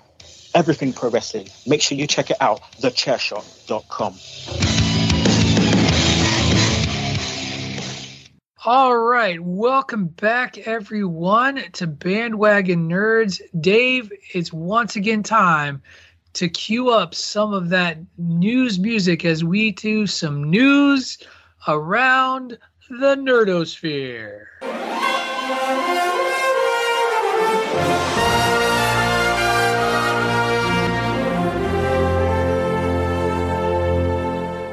All right, and welcome back to News Around the Nerdosphere. Dave, I'm actually going to have you kick this conversation off because you shared an article in the Bandwagon Nerds DM chat asking the question, is Skynet going live? Because apparently scientists have figured out a way to make living machines that can reproduce. It sounds dangerous. Yeah. Sounds dangerous. So basically these are machines that are made from stem cells from some African frog that found a way to reproduce, basically in a very Jurassic Park life found a way sort of way. So why don't you tell us a little bit about this article, and should we be worried? Are the machines taking over? They always find a way to blame Africa for all the bullshit. Yeah, that's Stay woke. Stay woke. I mean, they didn't blame Africa. They just said it was a frog. They will. Once they start taking over, they will. Yeah, they... Remember, it was an African dude that fucked a monkey, and that's how we got AIDS. You know? That's right. All right. You know, I'm rolling my eyes. Go ahead, Dave. I apologize. I'm going to mute now. No, I think when Pat said the whole thing about Jurassic Park, when I read the article, I got a real Jurassic Park vibe from this thing. It's like, wait, so you guys developed nanobots, essentially, by stripping away stuff from African frogs' DNAs and their cellular structure and making them into living machines of sorts. But they're not really, the article talks about machines and how in your head, when you think of machine, you think metal wiring, Johnny Five sitting behind you, Patrick, that sort of thing. And those are the kind of machines that you think of when you're talking about robots. But the way they describe this is very different, but still, all that aside, there is a Jurassic Park-ish element to it because these, whatever they are, have found a way to reproduce, and it's, lo and behold, different than scientists expected. And as soon as you start reading, hey, they're operating in a way that we didn't anticipate and we didn't program it to do this way, yeah, Skynet is the first thing that jumps to my mind and says, this sounds very familiar to me. The machines have done something that humans couldn't anticipate, and they didn't account for, and yeah, we can control it now, but what happens 10 years from now when these things have evolved and get out of control, and it's like, they're going in a way we didn't expect, and the next thing you know, we're all annihilated. So anyway, that's why when I read the article, I said, hey, this could be like Skynet coming, so interesting. So Tunny, when the robots become self-aware and replicate, should we be worried, and should we be more worried for our friends Chris and Ray, or are we safe? No, I'm just kidding. Since y'all ain't safe, but they'll take us out first. Yes, y'all know how this works. But y'all ain't you're safe. Missing. And Dave is right after us. So I think you're missing where this is all actually going. We're gonna have the first, real life robotic vagina at some point. See, I was going to ask that. Was that the next question was, Chris, if they don't try to kill us, who's going to have sex with it first? Probably me, but is it really that hard to get pussy, y'all? Yo, but seriously, man, because I read this article and I read about this before Dave put it in the chat, and it just harkens me back to something that my mother told me as a young adolescent, as I was a young adolescent, not my mom. That would be weird. But she told me, anything that you see in the movies, they got that shit. Like, they got that shit for real. And, it's something that resonates with me and has stuck with me throughout my life, man. So on the surface, man, this is scary as fuck. And if I'm not, correct me if I'm mistaken, but I believe that Stephen Hawking was trying to warn us about this shit before he got up out of here, about how the AI was eventually going to take over if we didn't change some things up. But I mean, look at us, man. We're ripe for the picking right now. We're fatter than we've ever been. We're dumber than we've ever been. Hell, the entire world just came to its knees for 2 years by a virus that could be defeated by washing your hands and maybe not putting them in your mouth. So, just fast forwarding this shit, 100, maybe 1,000 years from now, it's kind of scary, man. I don't want to be hyperbolic, but we're kind of ripe for the picking right now as a species. But we're being a little hyperbolic. I'm not being hyperbolic, but I'm a little hyperbolic. Ray, what about you? Are the machines coming for us? So I know Skynet was what Dave thought of, but my first two thoughts immediately were iRobot and WALL-E. And those are my first two thoughts because in iRobot, Will was telling everybody, these damn robots, they alive. Well, no, they're not. They're not. And of course, humanity is always the last to figure shit out because we're stupid and we don't listen to facts or proof or things like logic until it's too late. And the WALL-E thing is the one that gets me because I know there are always advancements in science just because you would want to advance in science because you want to try to find something or fix something or advance something. But then there's people in science that just do shit because they're like, well, how far can we test our limits, right? And the whole thing with WALL-E was, well, it got to a point where they had convinced themselves, well, the robots got our best interest at heart. Robots don't give a shit about them. They're trying to kill them the whole time. So it's interesting. I'm not so, I don't think this is an issue in terms of like tomorrow or next month or next year or next decade or so. But you always could tell the technology is moving so fast and changing so often. And consequently, the world is so dumb to technology. You know what I mean? With respect to people who are iPhone users, and I'm not dissing anybody who's an iPhone user. iPhones are the simplest things to use. People who I've heard people, and I work in the tech field. The reason most people who are iPhone users the reason they tell me they don't like Androids is because it's too difficult to use. We're just talking about the most basic piece of technology you use in your life, right? How many people do you hear all the time that say, well, I don't know what I'm doing on this computer? I'm not talking about coding or anything major, but the simplest shit, right? And everything in our lives are computerized. Our cars are computerized. The register at the grocery store is computerized. Your damn alarm on your house is computerized. So it's only within it's only within reason that eventually the technology is going to overtake us in terms of the technology is bigger and more complex than we as a society know how to use. And that's when the fear sets in. And that's on its way. I don't think it's tomorrow or next month or next year or next decade.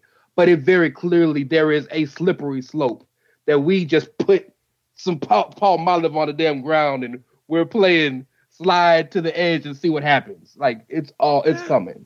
I always talk about the slippery slopes, but Ray, you could have stopped with people are dumb and then just put a period on there. Because this is how it's going to happen. They're going to have the robots first doing jobs that nobody wants to do, like ditch digging and shit like that. And then eventually, South Park? Is it South Park? And then eventually they're going to upgrade, which is going to eliminate a lot of jobs. It's going to kill off a lot of the population because they literally can't afford to eat because those jobs can be done. And then one day, these motherfucking robots are going to look around and say, yo, these melon farmers dumb as shit. How about we work together? They've never figured out how to work together. This is why their civilizations keep blowing up. Wash, rinse, and repeat. How about we get together and make these motherfuckers work for us? And then we become hamsters on the wheel or batteries like in the Matrix, you know? It's interesting. One more thing real quick. It's interesting. And I know this is all... we need to go further down this rabbit hole. Go. This is comic book related. But it's just interesting that the first thing that Ultron realized when he came alive was, oh, this motherfucker's stupid. Yeah. That's the first thing he noticed. Yeah. Yeah. Is he wrong? Is he wrong, Ray? No, he's not wrong. No, that's our point. That's literally our point. So here's my pushback. One, these are little blobs circling around each other and really doing nothing else. So yes, I get it. As you all said, like our future, like as we just gave a very nihilistic segment of the bandwagon nerds here, and please believe me, the world's not ending tomorrow, everyone. I do also point out the other side of that technology thing in your Marvel example is the good that's done by good guys within the story as well. Tony Stark, Ultron, Vision, those sorts of characters that work against it. And humanity does tend to be a resilient little creature. So we'll have to wait and see. It's an interesting story. I remember everybody thought we were all going to die when Dolly the sheep was cloned, and that didn't happen either. I don't think Skynet's coming anytime soon. I think we're going to be okay. Let's shift gears and let's talk about Halle Berry. All right. No. We're going to talk about Halle Berry. I'm just saying, if they need can you imagine getting a hand job by a robot though? How rough that is until they figure out the technology. You know what I mean? Like, I'm sure they'll get a robot to meet your needs. But we're talking about Halle Berry. There's one in now. Japan right now, Chris. All right. We're talking about something different. See, this is what you don't do, Dave. You just let him keep going. So maybe not invite me on the show next time then if you didn't think it was going to go this way, sir. We talking about robot pussy and shit. Like, where'd you think I was going to take it, Patrick? Have we met? I thought you were going to be respectful of me and my space. That's what I thought was going to happen here. Joke's on you, sir. Joke's on you, sir. I don't go waltzing onto your... Oh, actually, I did kind of waltz onto your show. Yes! That's beside the point. Anyway, so Halle Berry has had kind of a big week as her directorial debut film, what was it called? Bruised, debuted on Netflix at number 1, is holding strong in the top 10 right now. And it was announced this week that she has signed a multi-picture directorial deal with Netflix to put a bunch of Netflix exclusive films out there. So I have not yet seen this movie. It's about an MMA fighter, like an aged MMA fighter trying to make a comeback. It did not get strongly reviewed by critics. That hasn't stopped viewers, much like Red Notice. Red Notice was not strongly reviewed by critics, but it certainly didn't stop viewers from watching the movie. Thoughts on Halle Berry? If you've seen the movie, and I don't know, has anybody actually seen it? Ray's actually seen it, so I'll let you comment on the movie first and the quality of it. I have seen a lot of positive talk about the directing and the film work itself, that the film itself wasn't particularly great. But is this a big deal? Do we care? What say you, Ray, in regards to Halle Berry getting this deal?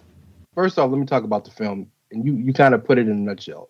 From a cinematic point of view, it is shot fantastically. Yeah, I think she had a great eye for this, and if you know anything about the making of this movie, she's worked on this movie for almost 5 years. She trained for 2.5 years to be a fighter before she started shooting the movie. So like this was really near dear to her heart. So you can tell that in the shots that's made. The plot is interesting. It has its moments where it's really, really compelling. It has its moments where it's a little, By and large, it's a good movie and I enjoyed it. And her acting is impeccable in the movie. She's acting her ass off, but I don't know if she wrote the movie as much as she adapted the movie. So you know how that can go. Right. I think it's dope, personally, when established A-level actors decide, I want to try my hand on the other side of the camera and help other people get to where I got. I think that's a dope idea because, with respect, a guy like Denzel has been acting at the top of his craft for 40 years now, right? And so if he never said, let me get on the other side of the camera and start helping some of these other guys come up and using my influence in a positive way, he's just taking up roles other people could take that would help build the new generation, right? So I appreciate it when these guys, Ben Affleck has done it a lot. Bradley Cooper has done it a lot very recently. I like when they do this. Jolie, I think, has done some directing where they say, I'm going to use my influence. I have an idea. I want to use my eye. I don't want it to be known as, hey, this person acted all their life. I want to do more and use that for good. I appreciate that. That is a very positive thing to me, and it only helps the good of the industry.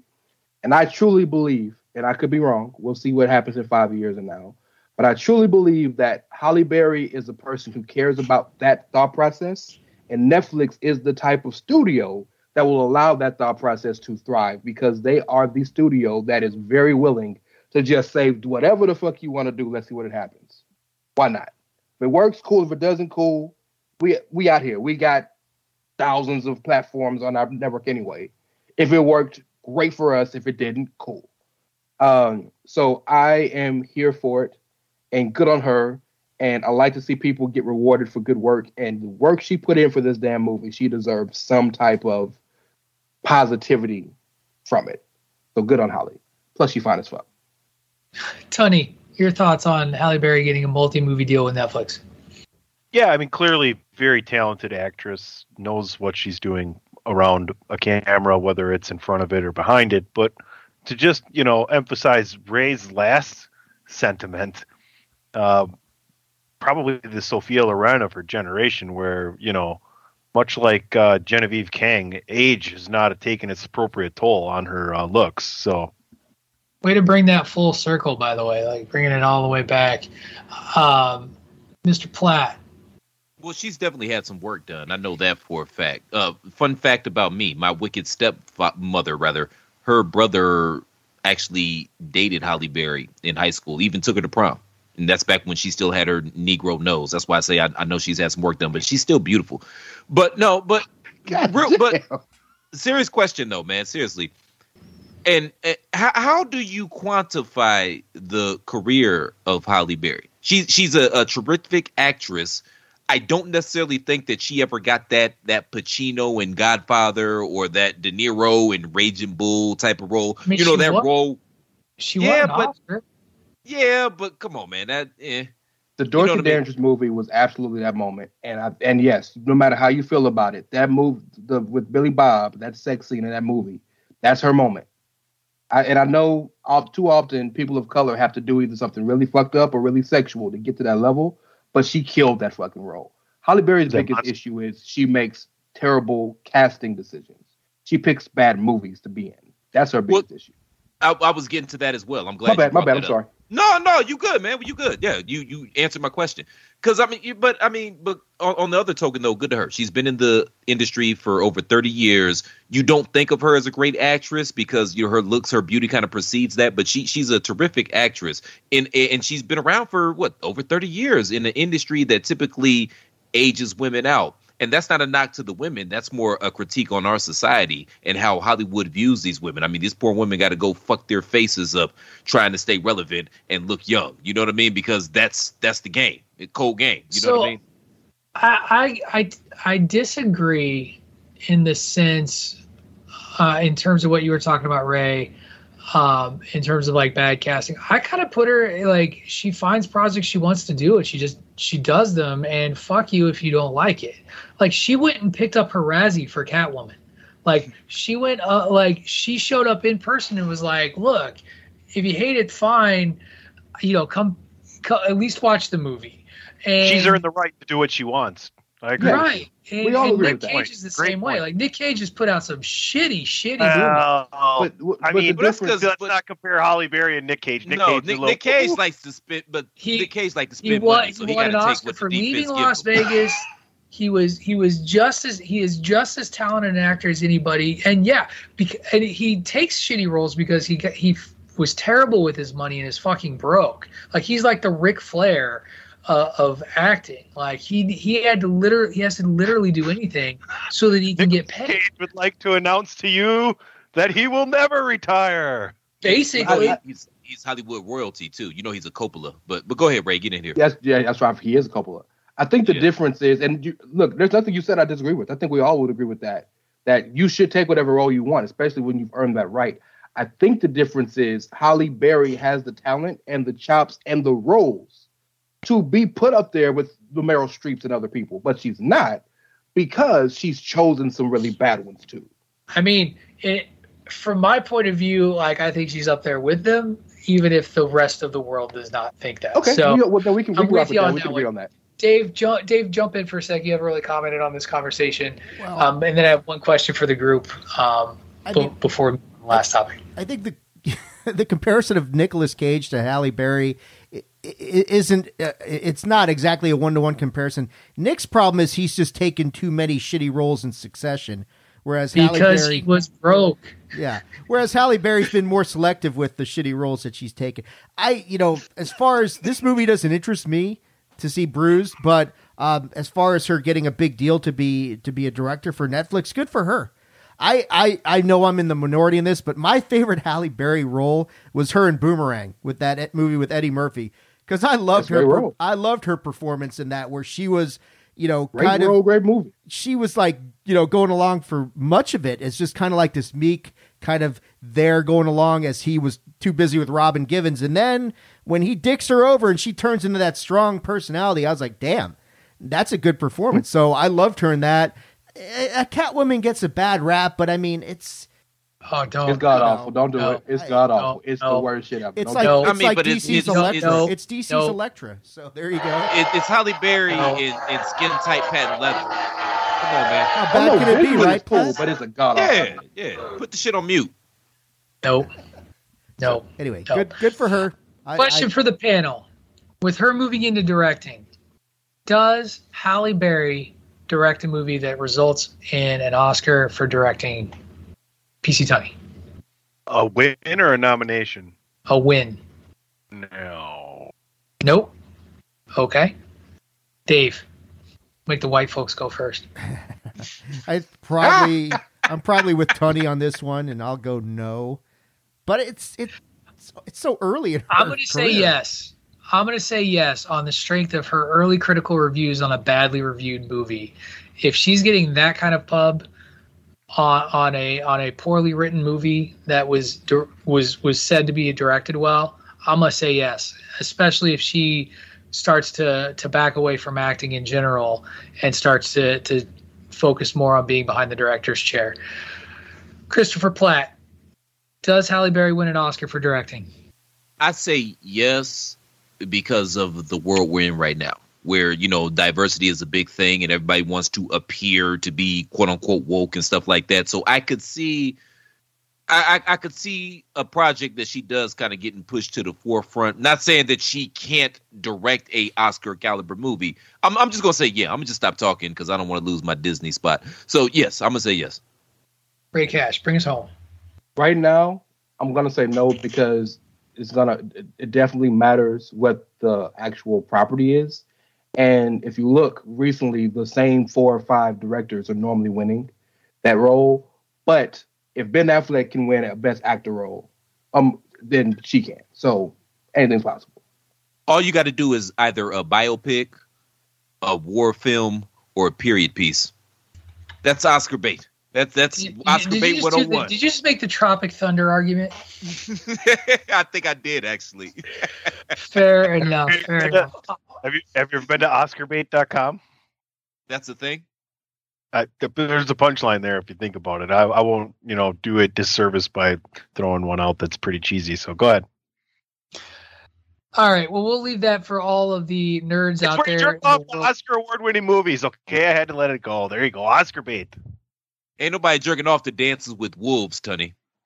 So somebody might be. I don't know. I wasn't going to pursue this. My Lord. Last article in News Around the Nerdosphere as the dumpster fire that is this week's edition of Bandwagon Nerds continues. An article was shared. I can't remember if Ray shared it or if Dave shared it, but it was in regards to the viewership of the first 2 episodes of Hawkeye on Disney Plus, and it's been reported that it is the least viewed of the Disney Plus series, and that its numbers were well under what they projected this special to be. And within our own private conversation, and this article kind of speculates a little bit too, was this question of fatigue and whether people are tired and maybe waning. And we've had this conversation, I feel like, repeatedly, whether it's in terms of backlash or people losing stuff. Do we sound the alarm, Ray's on the phone? Do we sound the alarm, Dave? Or is this a whole lot of ado over nothing? Because I think it's much ado about nothing. I'll put my opinion out there right away. Yeah, I agree with you. I think a lot of things, if you're looking at numbers and streaming numbers and that sort of thing during Thanksgiving week, when a lot of people weren't necessarily going to be parked in front of the TV streaming a bunch of content, I think, if it was critically reviewed poorly, which we know it wasn't, I would be more concerned than what we got. I mean, right now it just could be an anomaly. We do know that there's some, I don't think this is a symptom of Marvel fatigue, even if that might actually be a real thing. But I don't really see this as being that. It was a very good show. You and I reviewed it. You know, we talked about it on the Nerd Review this week. I don't think that there's any reason to get overly concerned right now. I mean, if numbers keep slipping for episodes 3 through 6, then okay, then there's something to be worried about. But right now, I wouldn't expect it. I think it just, you know, a combination of a lot of different factors. I don't think it's anything like from the standpoint of popularity or people saying, this show's not for me. I don't see that at all. Tony, should we be worried about the low numbers on the early returns for Hawkeye? I mean, like, worried in what aspect?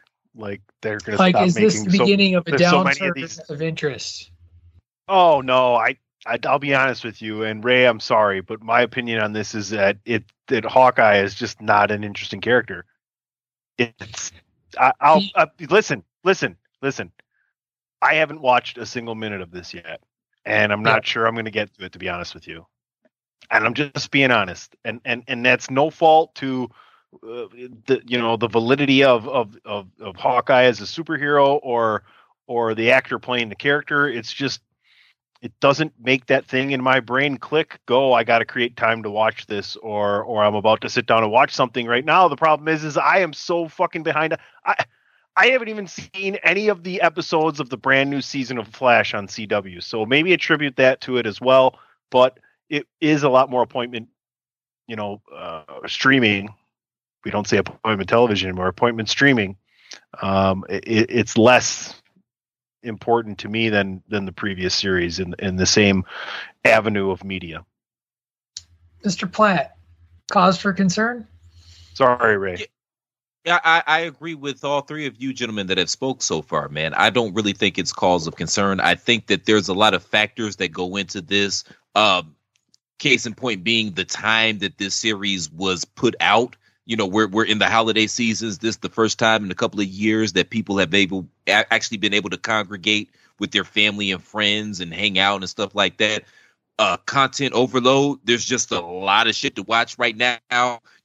Regardless of the streaming services and stuff like that, football is heating up. We're going into the college football playoff. We got the NBA. We got basketball. Maybe people are just out shopping during the holidays. Like, there's a lot of factors for that. Also, even though I don't agree with this take, because I really like Clint Barton and the Hawkeye character, I think that he's actually our proxy. He serves as our proxy into this universe filled with gods and intergalactic and dimensional battles and power struggles and shit like that. I think to the average person watching, he's kind of been presented as an ancillary character. Again, I don't agree with that assessment, but I think that would be the prevailing logic to most people in regards to the Marvel universe. That's how they view him, even though he's the most well-adjusted Avenger of them all. I mean, Jesus. Tony Stark was a megalomaniac bordering on sociopath. Captain America was a popsicle for 100 years and then chose to thaw out and go back into segregation. Natalia's all fucked up.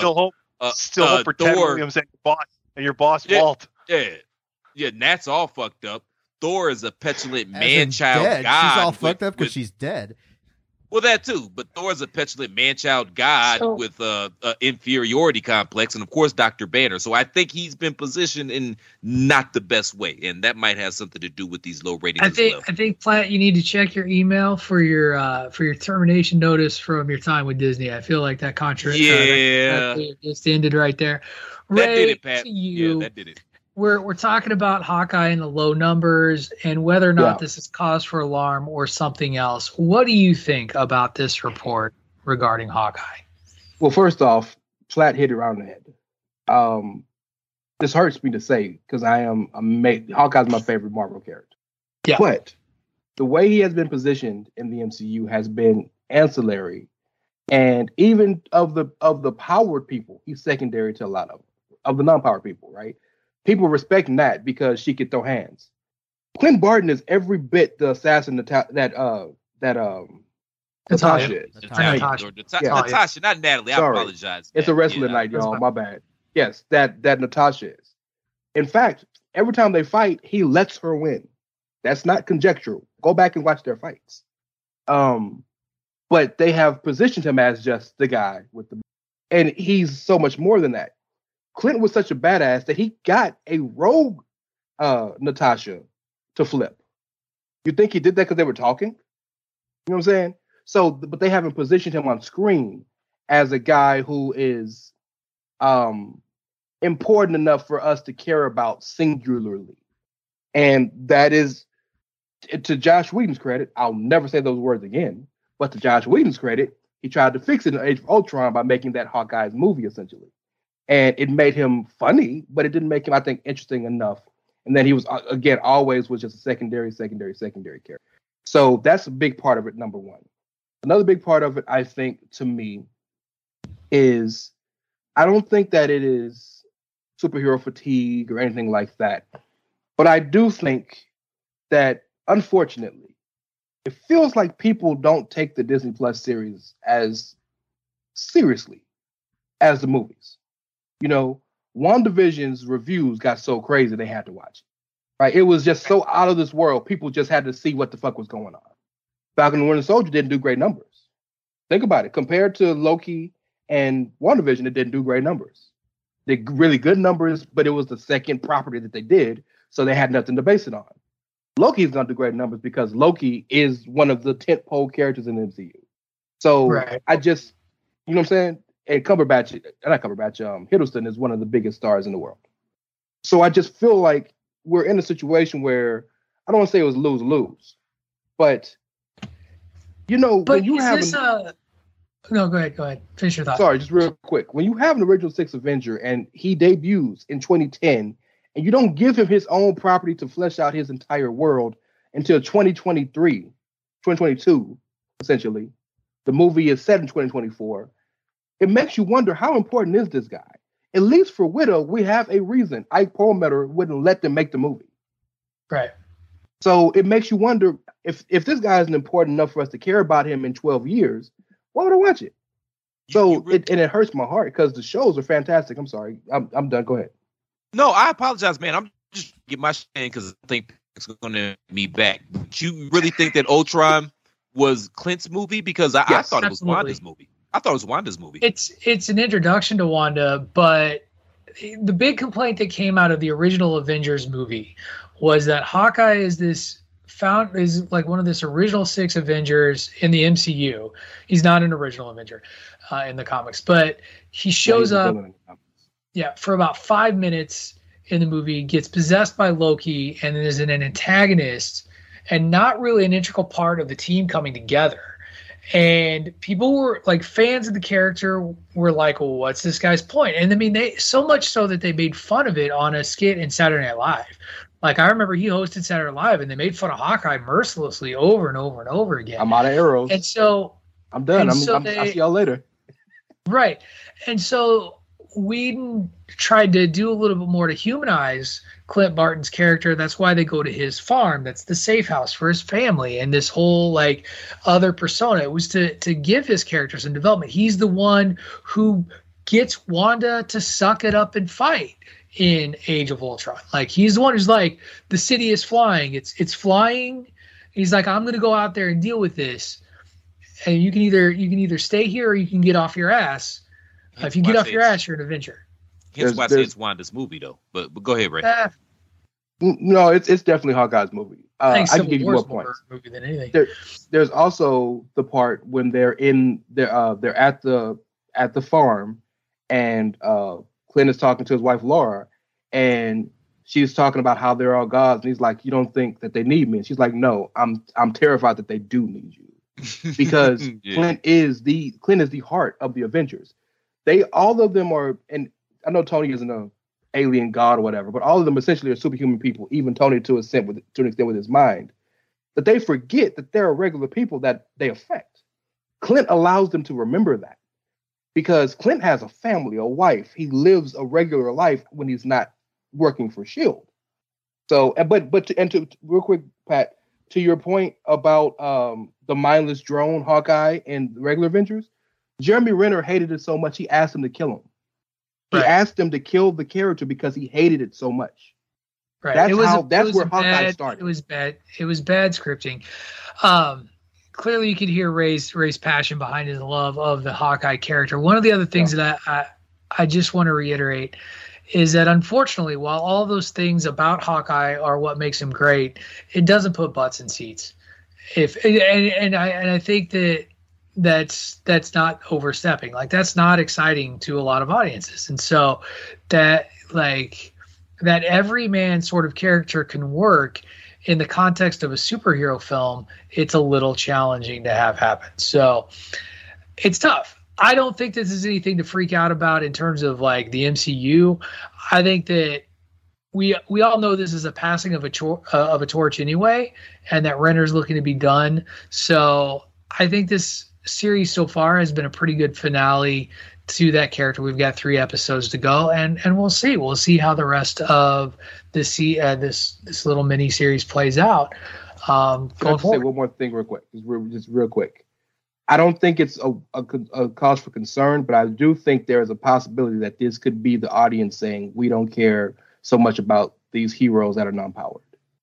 We want to see more people that have super powers or super this or super that. I think they have not done street level heroes justice. Like, because here's the thing. People loved that first season of Daredevil on Netflix. Mm-hmm. So there's a market for it. People loved the second season of Luke Cage. People loved Jessica Jones. Now, Jessica Jones is powered, but her story is not really. Like, if you go and you watch those 2 seasons of Jessica Jones, Netflix had something that connected with people in a way that the MCU version didn't. And maybe it's that dark, gritty thing that they're just not doing. I don't know. But all 3 of those guys have superpowers anyway, though. Clint doesn't have but they're not OP superpowers. And Hawkeye does. Okay, so here's the thing. Hawkeye does things with a bow and arrow that no human can do. Like, that's the thing. And yeah, they don't portray it in the That's what it is. Yeah. Show. Regular people don't see it that way. What name any other human who could shoot an arrow in the air with Pym arrow, by the way. Pym arrow. Nobody. That's the review. Stephen Amell. Stop it. Green Arrow. Yeah, Stephen Amell can't do it. Shut up. And I seen him do it. Right, I got you. Green Arrow. I hear you. DC sucks. We'll cover that in 2027 when we get to the decathlon. But anyway, last thought, Platt, before I move on. Go ahead. I want to ask, what's better? Is it, because I can understand from an actor's perspective, you're ready to move on from this character and pursue other opportunities. But what's better? Is it better to do that?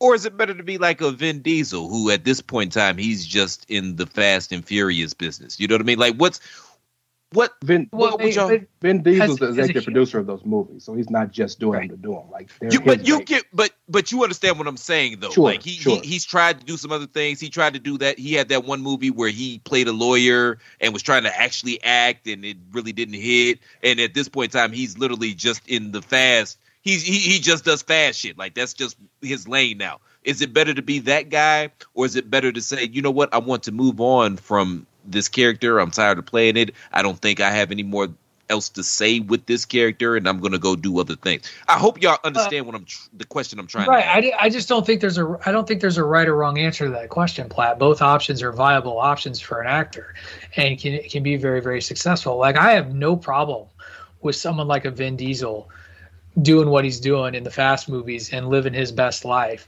Jeremy Renner, I don't even think he hates the character of Hawkeye. I think he likes it. I think he likes the character. I think that he just wants to do different stuff. It's the same thing with Chris Evans. Chris Evans doesn't hate Captain America by any stretch of the imagination, but he also wanted to do more than Captain America. And that's why so far he's been relatively adamant about his story is done and not coming back. Now, we'll see. Never say never. And the same thing with Jeremy Renner. But, I think a lot of actors are, they'll talk about their artists, and they don't want their art to be limited to one or two things, or one character. So I don't think that there's a correct answer to that question. I think that either route is acceptable. You can be Nicolas Cage and act in whatever the fuck you want. You can be Denzel Washington and be very selective in your roles and lead a good, happy life, and it'll be fine. Yeah, I just thought it was an interesting question, man. Like, for example, Alicia Keys, she's a great songwriter, but she's never per se wrote a great song. So would you rather be Alicia Keys or would you rather be Chubby Checker, who's known for the twist, but that twist is going to outlive him? You know what I mean? Like, that talk will be around until we're not around anymore. You know what I mean? No, I hear you. I don't know. Like I said, I got nothing for you. I think either are acceptable ways to go. Dave, you still awake over there, buddy? You okay? I am.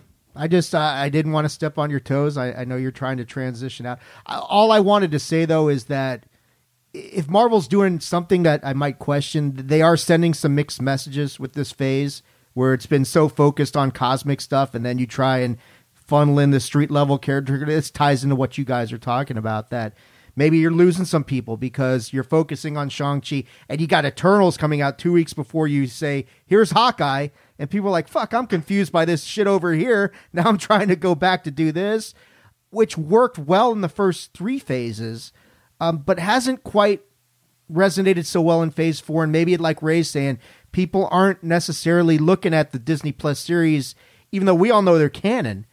A lot of people really aren't looking at it that way. So maybe that has something to do with it as well.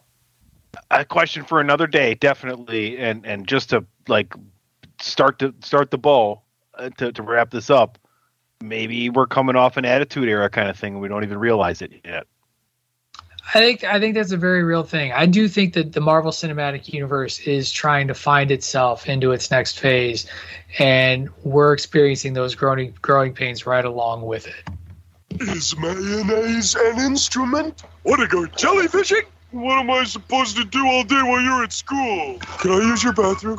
Who's your friend? What does claustrophobic mean? You know what the problem is.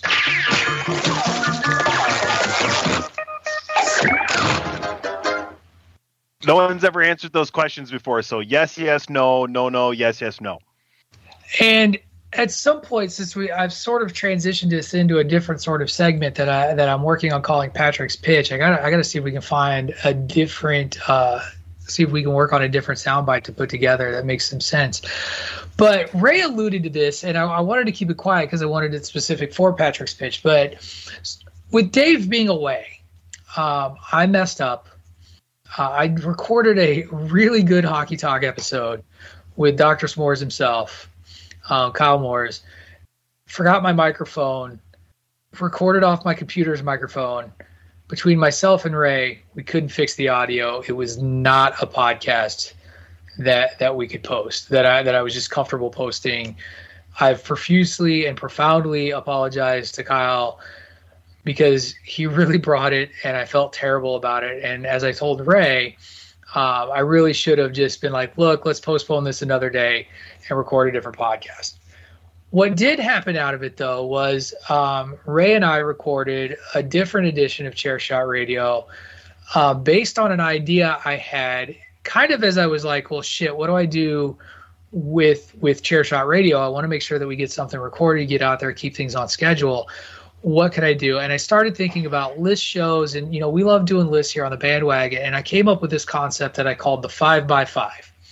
And what that was that we take a topic, any topic, and we do a top 5 of that topic, but we also do a bottom 5 or a worst 5 of that topic, and we call it the 5x5. And the way that Ray recorded this pilot idea with me, and you'll hear it on Chair Shot Radio. Even after recording it, Ray can even tell you immediately after we finished recording, it was like, I already know how I want to change this thing if it moves forward with a podcast. And so come Tuesday, give a listen to Ray and I's top 5 and bottom 5 Christmas specials on the pilot edition of the 5x5. It is not without controversy. I will tell you that right now.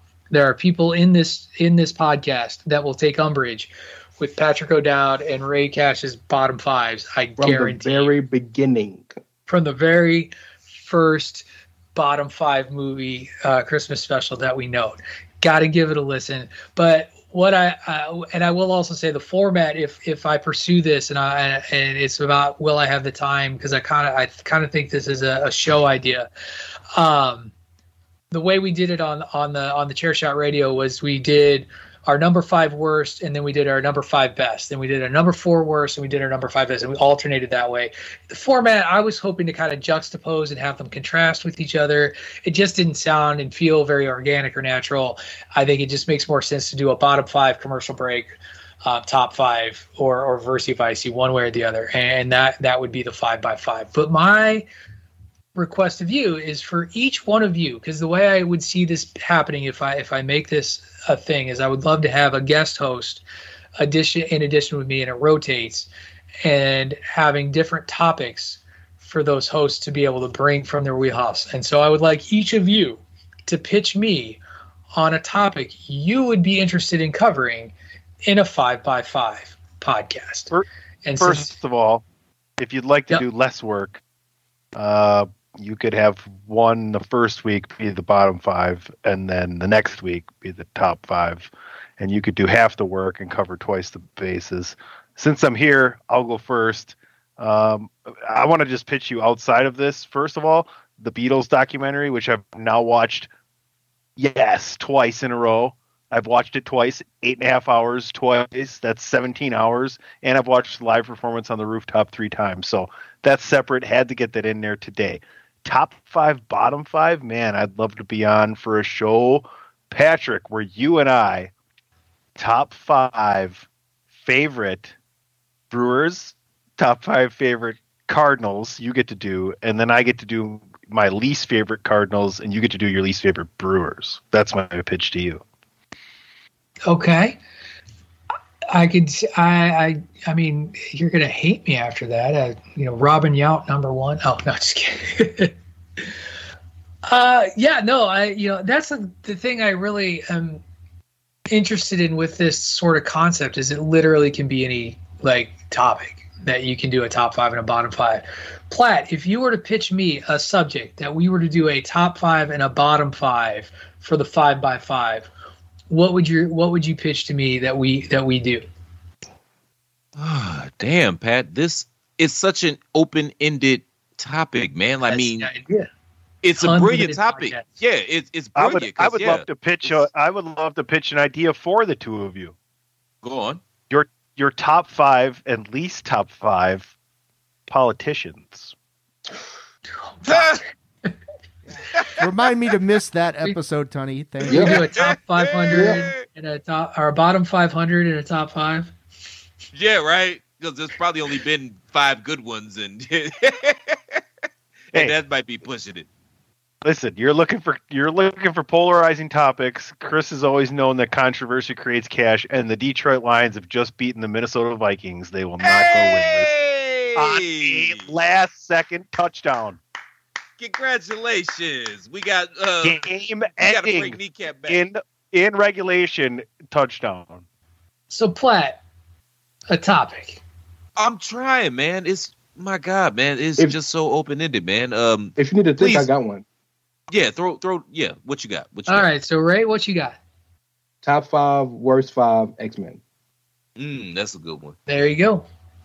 I thought for sure we're going with Ray. Jeez, I'm gone for 1 week, and look at what you guys do. You're just leaving kids alone with toys and shit, So basically, it's like playing with your brother's kids. I know.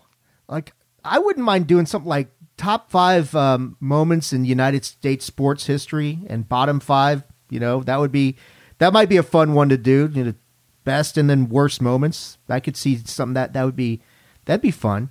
I mean, for you and Chris, I got an easy one because it's like top 5, bottom 5 will be the same. Top 5 Zack Snyder moments, bottom 5. We wouldn't have enough top 5. Number 5, greatest Zack Snyder moments. There are no great Zack Snyder moments. Number 4, there are no great Zack Snyder moments. Number 3, there are no great Zack Snyder moments. Number 2, there are no great Zack Snyder moments. Number 1. So you're saying that show for you two would be much like a show that you did the best and worst French military attempts. Very, very true. Very true. All right, you got one before we go, Platt? Yeah, what about and we can insert any actor or actress in here, but I'm just going to say this guy because he's the first one that popped in my head. Top 5, worst 5 Al Pacino performances. Yeah, absolutely. this is the thing about this like I said, this idea and this concept is there really is no limits, whether it's popular culture, sports, real world stuff. Literally thought about this Sunday or Saturday, was messaging Ray as I was trying to see if that podcast could be saved, was like, hey, I have this idea. What do you think? Why don't we lay it down as a pilot? And one of the things I really appreciate about the Chairshot Radio is that it can be a sandbox every once in a while for other ideas. And so that's, Dave, I'm sorry, that's how I chose to use our Tuesday Chairshot Radio slot, is to try out this 5x5 concept. So thank you very much for your pitches. I hopefully will have more on this probably after the holidays, as my God, things are getting busy and a little intense. As it is, that is going to do it for this week's edition of Bandwagon Nerds. Before we head out of here, though, fellas, thank you again for your ideas. But let's tell everybody where they can find us out there in the socials, and we will start this week with Ray Cash. Well, thank you, sir. And I also would like to mention that Chairshot Radio is a fantastic place to come up with ideas. That's where the What If idea came from. For the reformatted Badlands. What If? Reformulated. Reformulated. I like that. That works. But you can find me at It's Ray Cash. That is REY as in Mysterio, CASH as in dollars.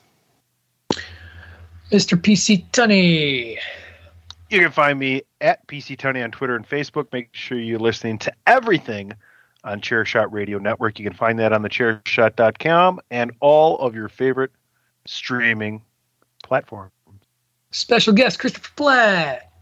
Seeing as how I probably won't be invited back, first and foremost, Oh, stop it. You'll be allowed to come back. You'll be allowed to come back. I'd like to thank God, for whom without none of this would be possible. I'd like to thank Ali Sheedy as Patrick is making out with her behind him. I'd like to thank Fisher Stevens, because I had no idea as a child he was an Indian in the Short Circuit movies. All jokes aside, man, I always have a ball here. Thank you guys for having me on. Y'all can find me on Twitter at @TheRealCPlatt. And David Ungar? You can find me on Twitter at Top5 Margot Kidder Moments. And whoa, yeah, bust out that bearskin, bro. That's right, baby. You can find me on Twitter at AttitudeAg and on Facebook.com/Attitude of Aggression. And you can find me on the Twitter at Wrestling Realist. That is at WRESTLNGREALIST. Make sure you also follow the Bandwagon Nerds Twitter account at Bandwagon Nerds. We're going to get those polls back up and running and get those comic book character informational bits back on track as soon as we can. That's going to do it for this week's edition of Bandwagon Nerds. Now get yourself out of the basement, get some sun, and think of the 5 best and worst of everything in the world, because believe me, the topics are endless. You've been listening to Bandwagon Nerds here on the Chairshot Radio Network, a part of the Chairshot.com, where you are encouraged to always use your head. TheChairShot.com. Always use your head.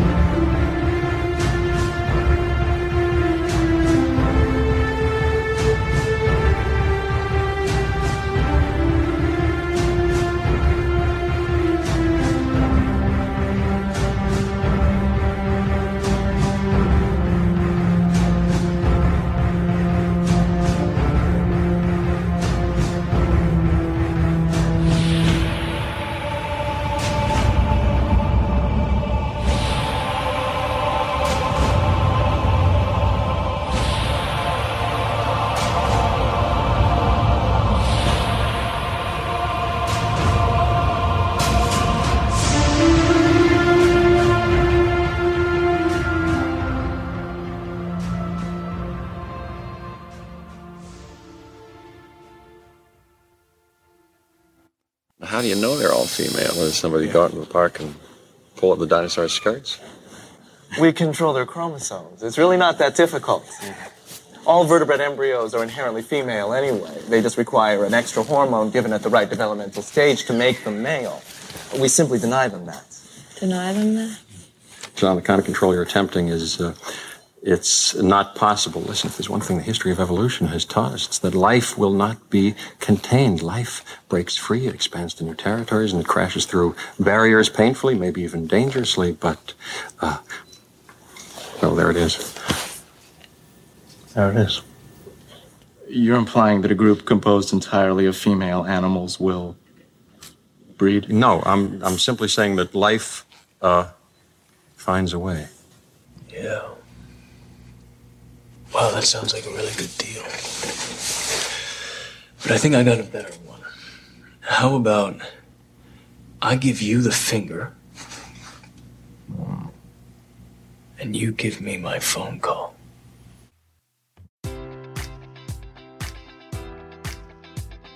Enjoy all your favorite sports like never before at BetMGM. Sign up using code Buckeye and receive up to $1,500 back in bonus bets if you don't win your first bet. When you register with BetMGM, you'll get instant access to a variety of parlay selection features, live betting options, and the best daily promotions in the business. And with BetMGM at your fingertips, every play and every game matters more than ever. Place your money line, prop, or parlay bets with the king of sportsbooks today. Sign up using code Buckeye and receive up to $1,500 back in bonus bets if you don't win your first bet. BetMGM and GameSense remind you to play responsibly. 21 plus and present in Ohio, subject to eligibility requirements. Rewards are non-withdrawable bonus bets that expire in 7 days. Gambling problem? Call 1-800-GAMBLER in partnership with MGM Northfield Park.